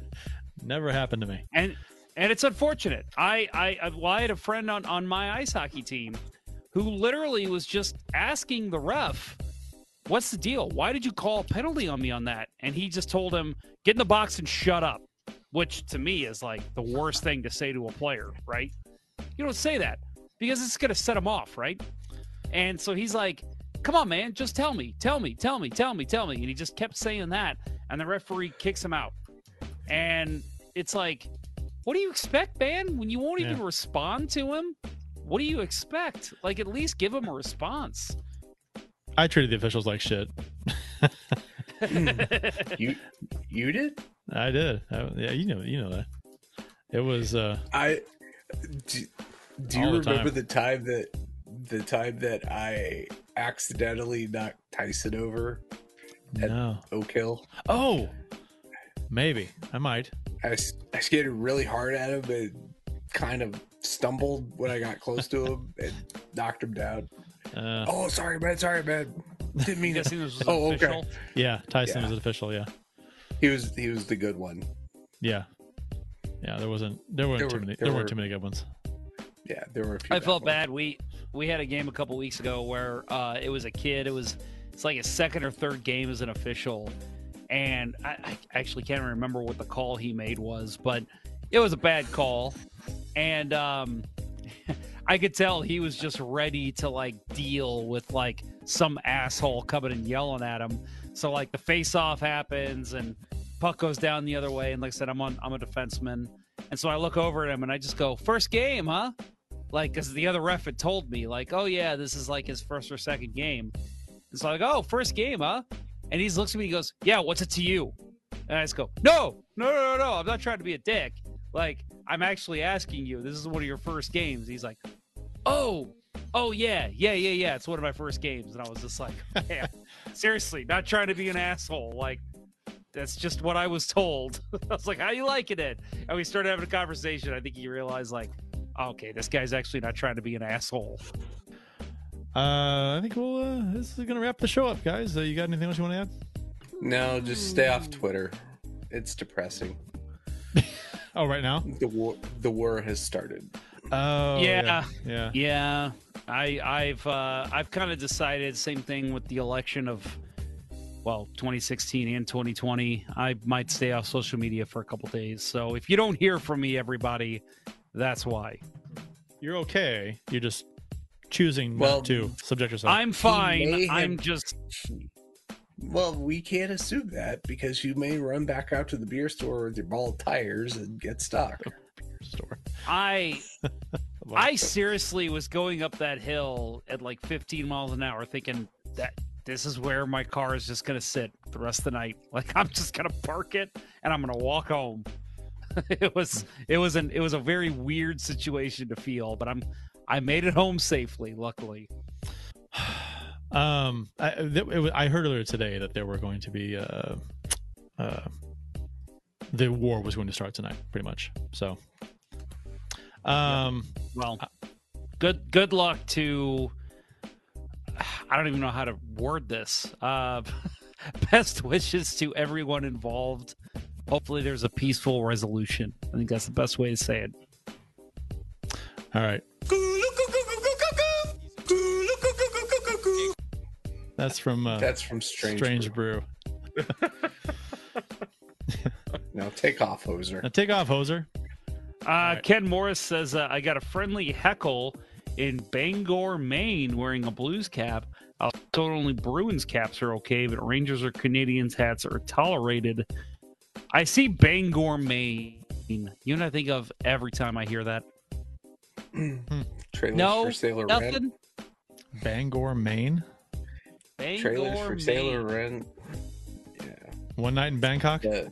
That's the hometown of Julie the Cat Gaffney. Yeah, that's true. I don't know why I remember that, but I will always remember that. So I remember that, but I also remember Roger Miller, King of the Road. That's Destination Bangor, Maine. Support for Let's Go Blues Radio is brought to you in part by ID Life, the world's only truly personalized vitamin platform based on a health assessment of your DNA. Visit rockinthatidlife.com for more information. That's rockinthatidlife.com, and get 10% off by emailing Dustin at rockinthatidlife@gmail.com and tell him Let's Go Blues Radio sent you. And by Center Ice Brewery, St. Louis's tasty hockey-themed beer. Check out your local beer vendors for availability. That's Center Ice Brewery Beer. Please drink responsibly. That'll wrap up episode 24 of season 10 of the original St. Louis Blues Hockey Podcast, Let's Go Blues Radio. Thanks for listening, and thanks to those who participated in the YouTube and Facebook live chats during the live show. We hope you enjoyed it as much as we've enjoyed bringing it to you. For Jeff Ponder and Mo Day, I'm Kurt Price. Until next time, everyone, let's go Blues.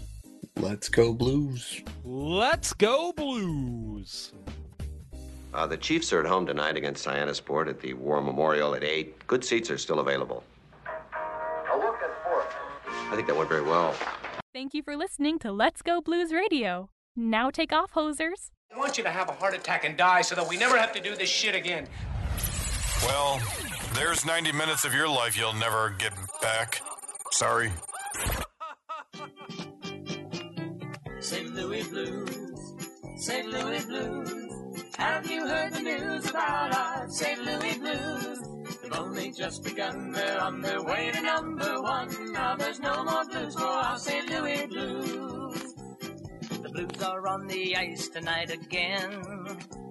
They're rough and tough and got the stuff to win. They'll always get one more, no matter what the score. They are quite a hockey team, my friend.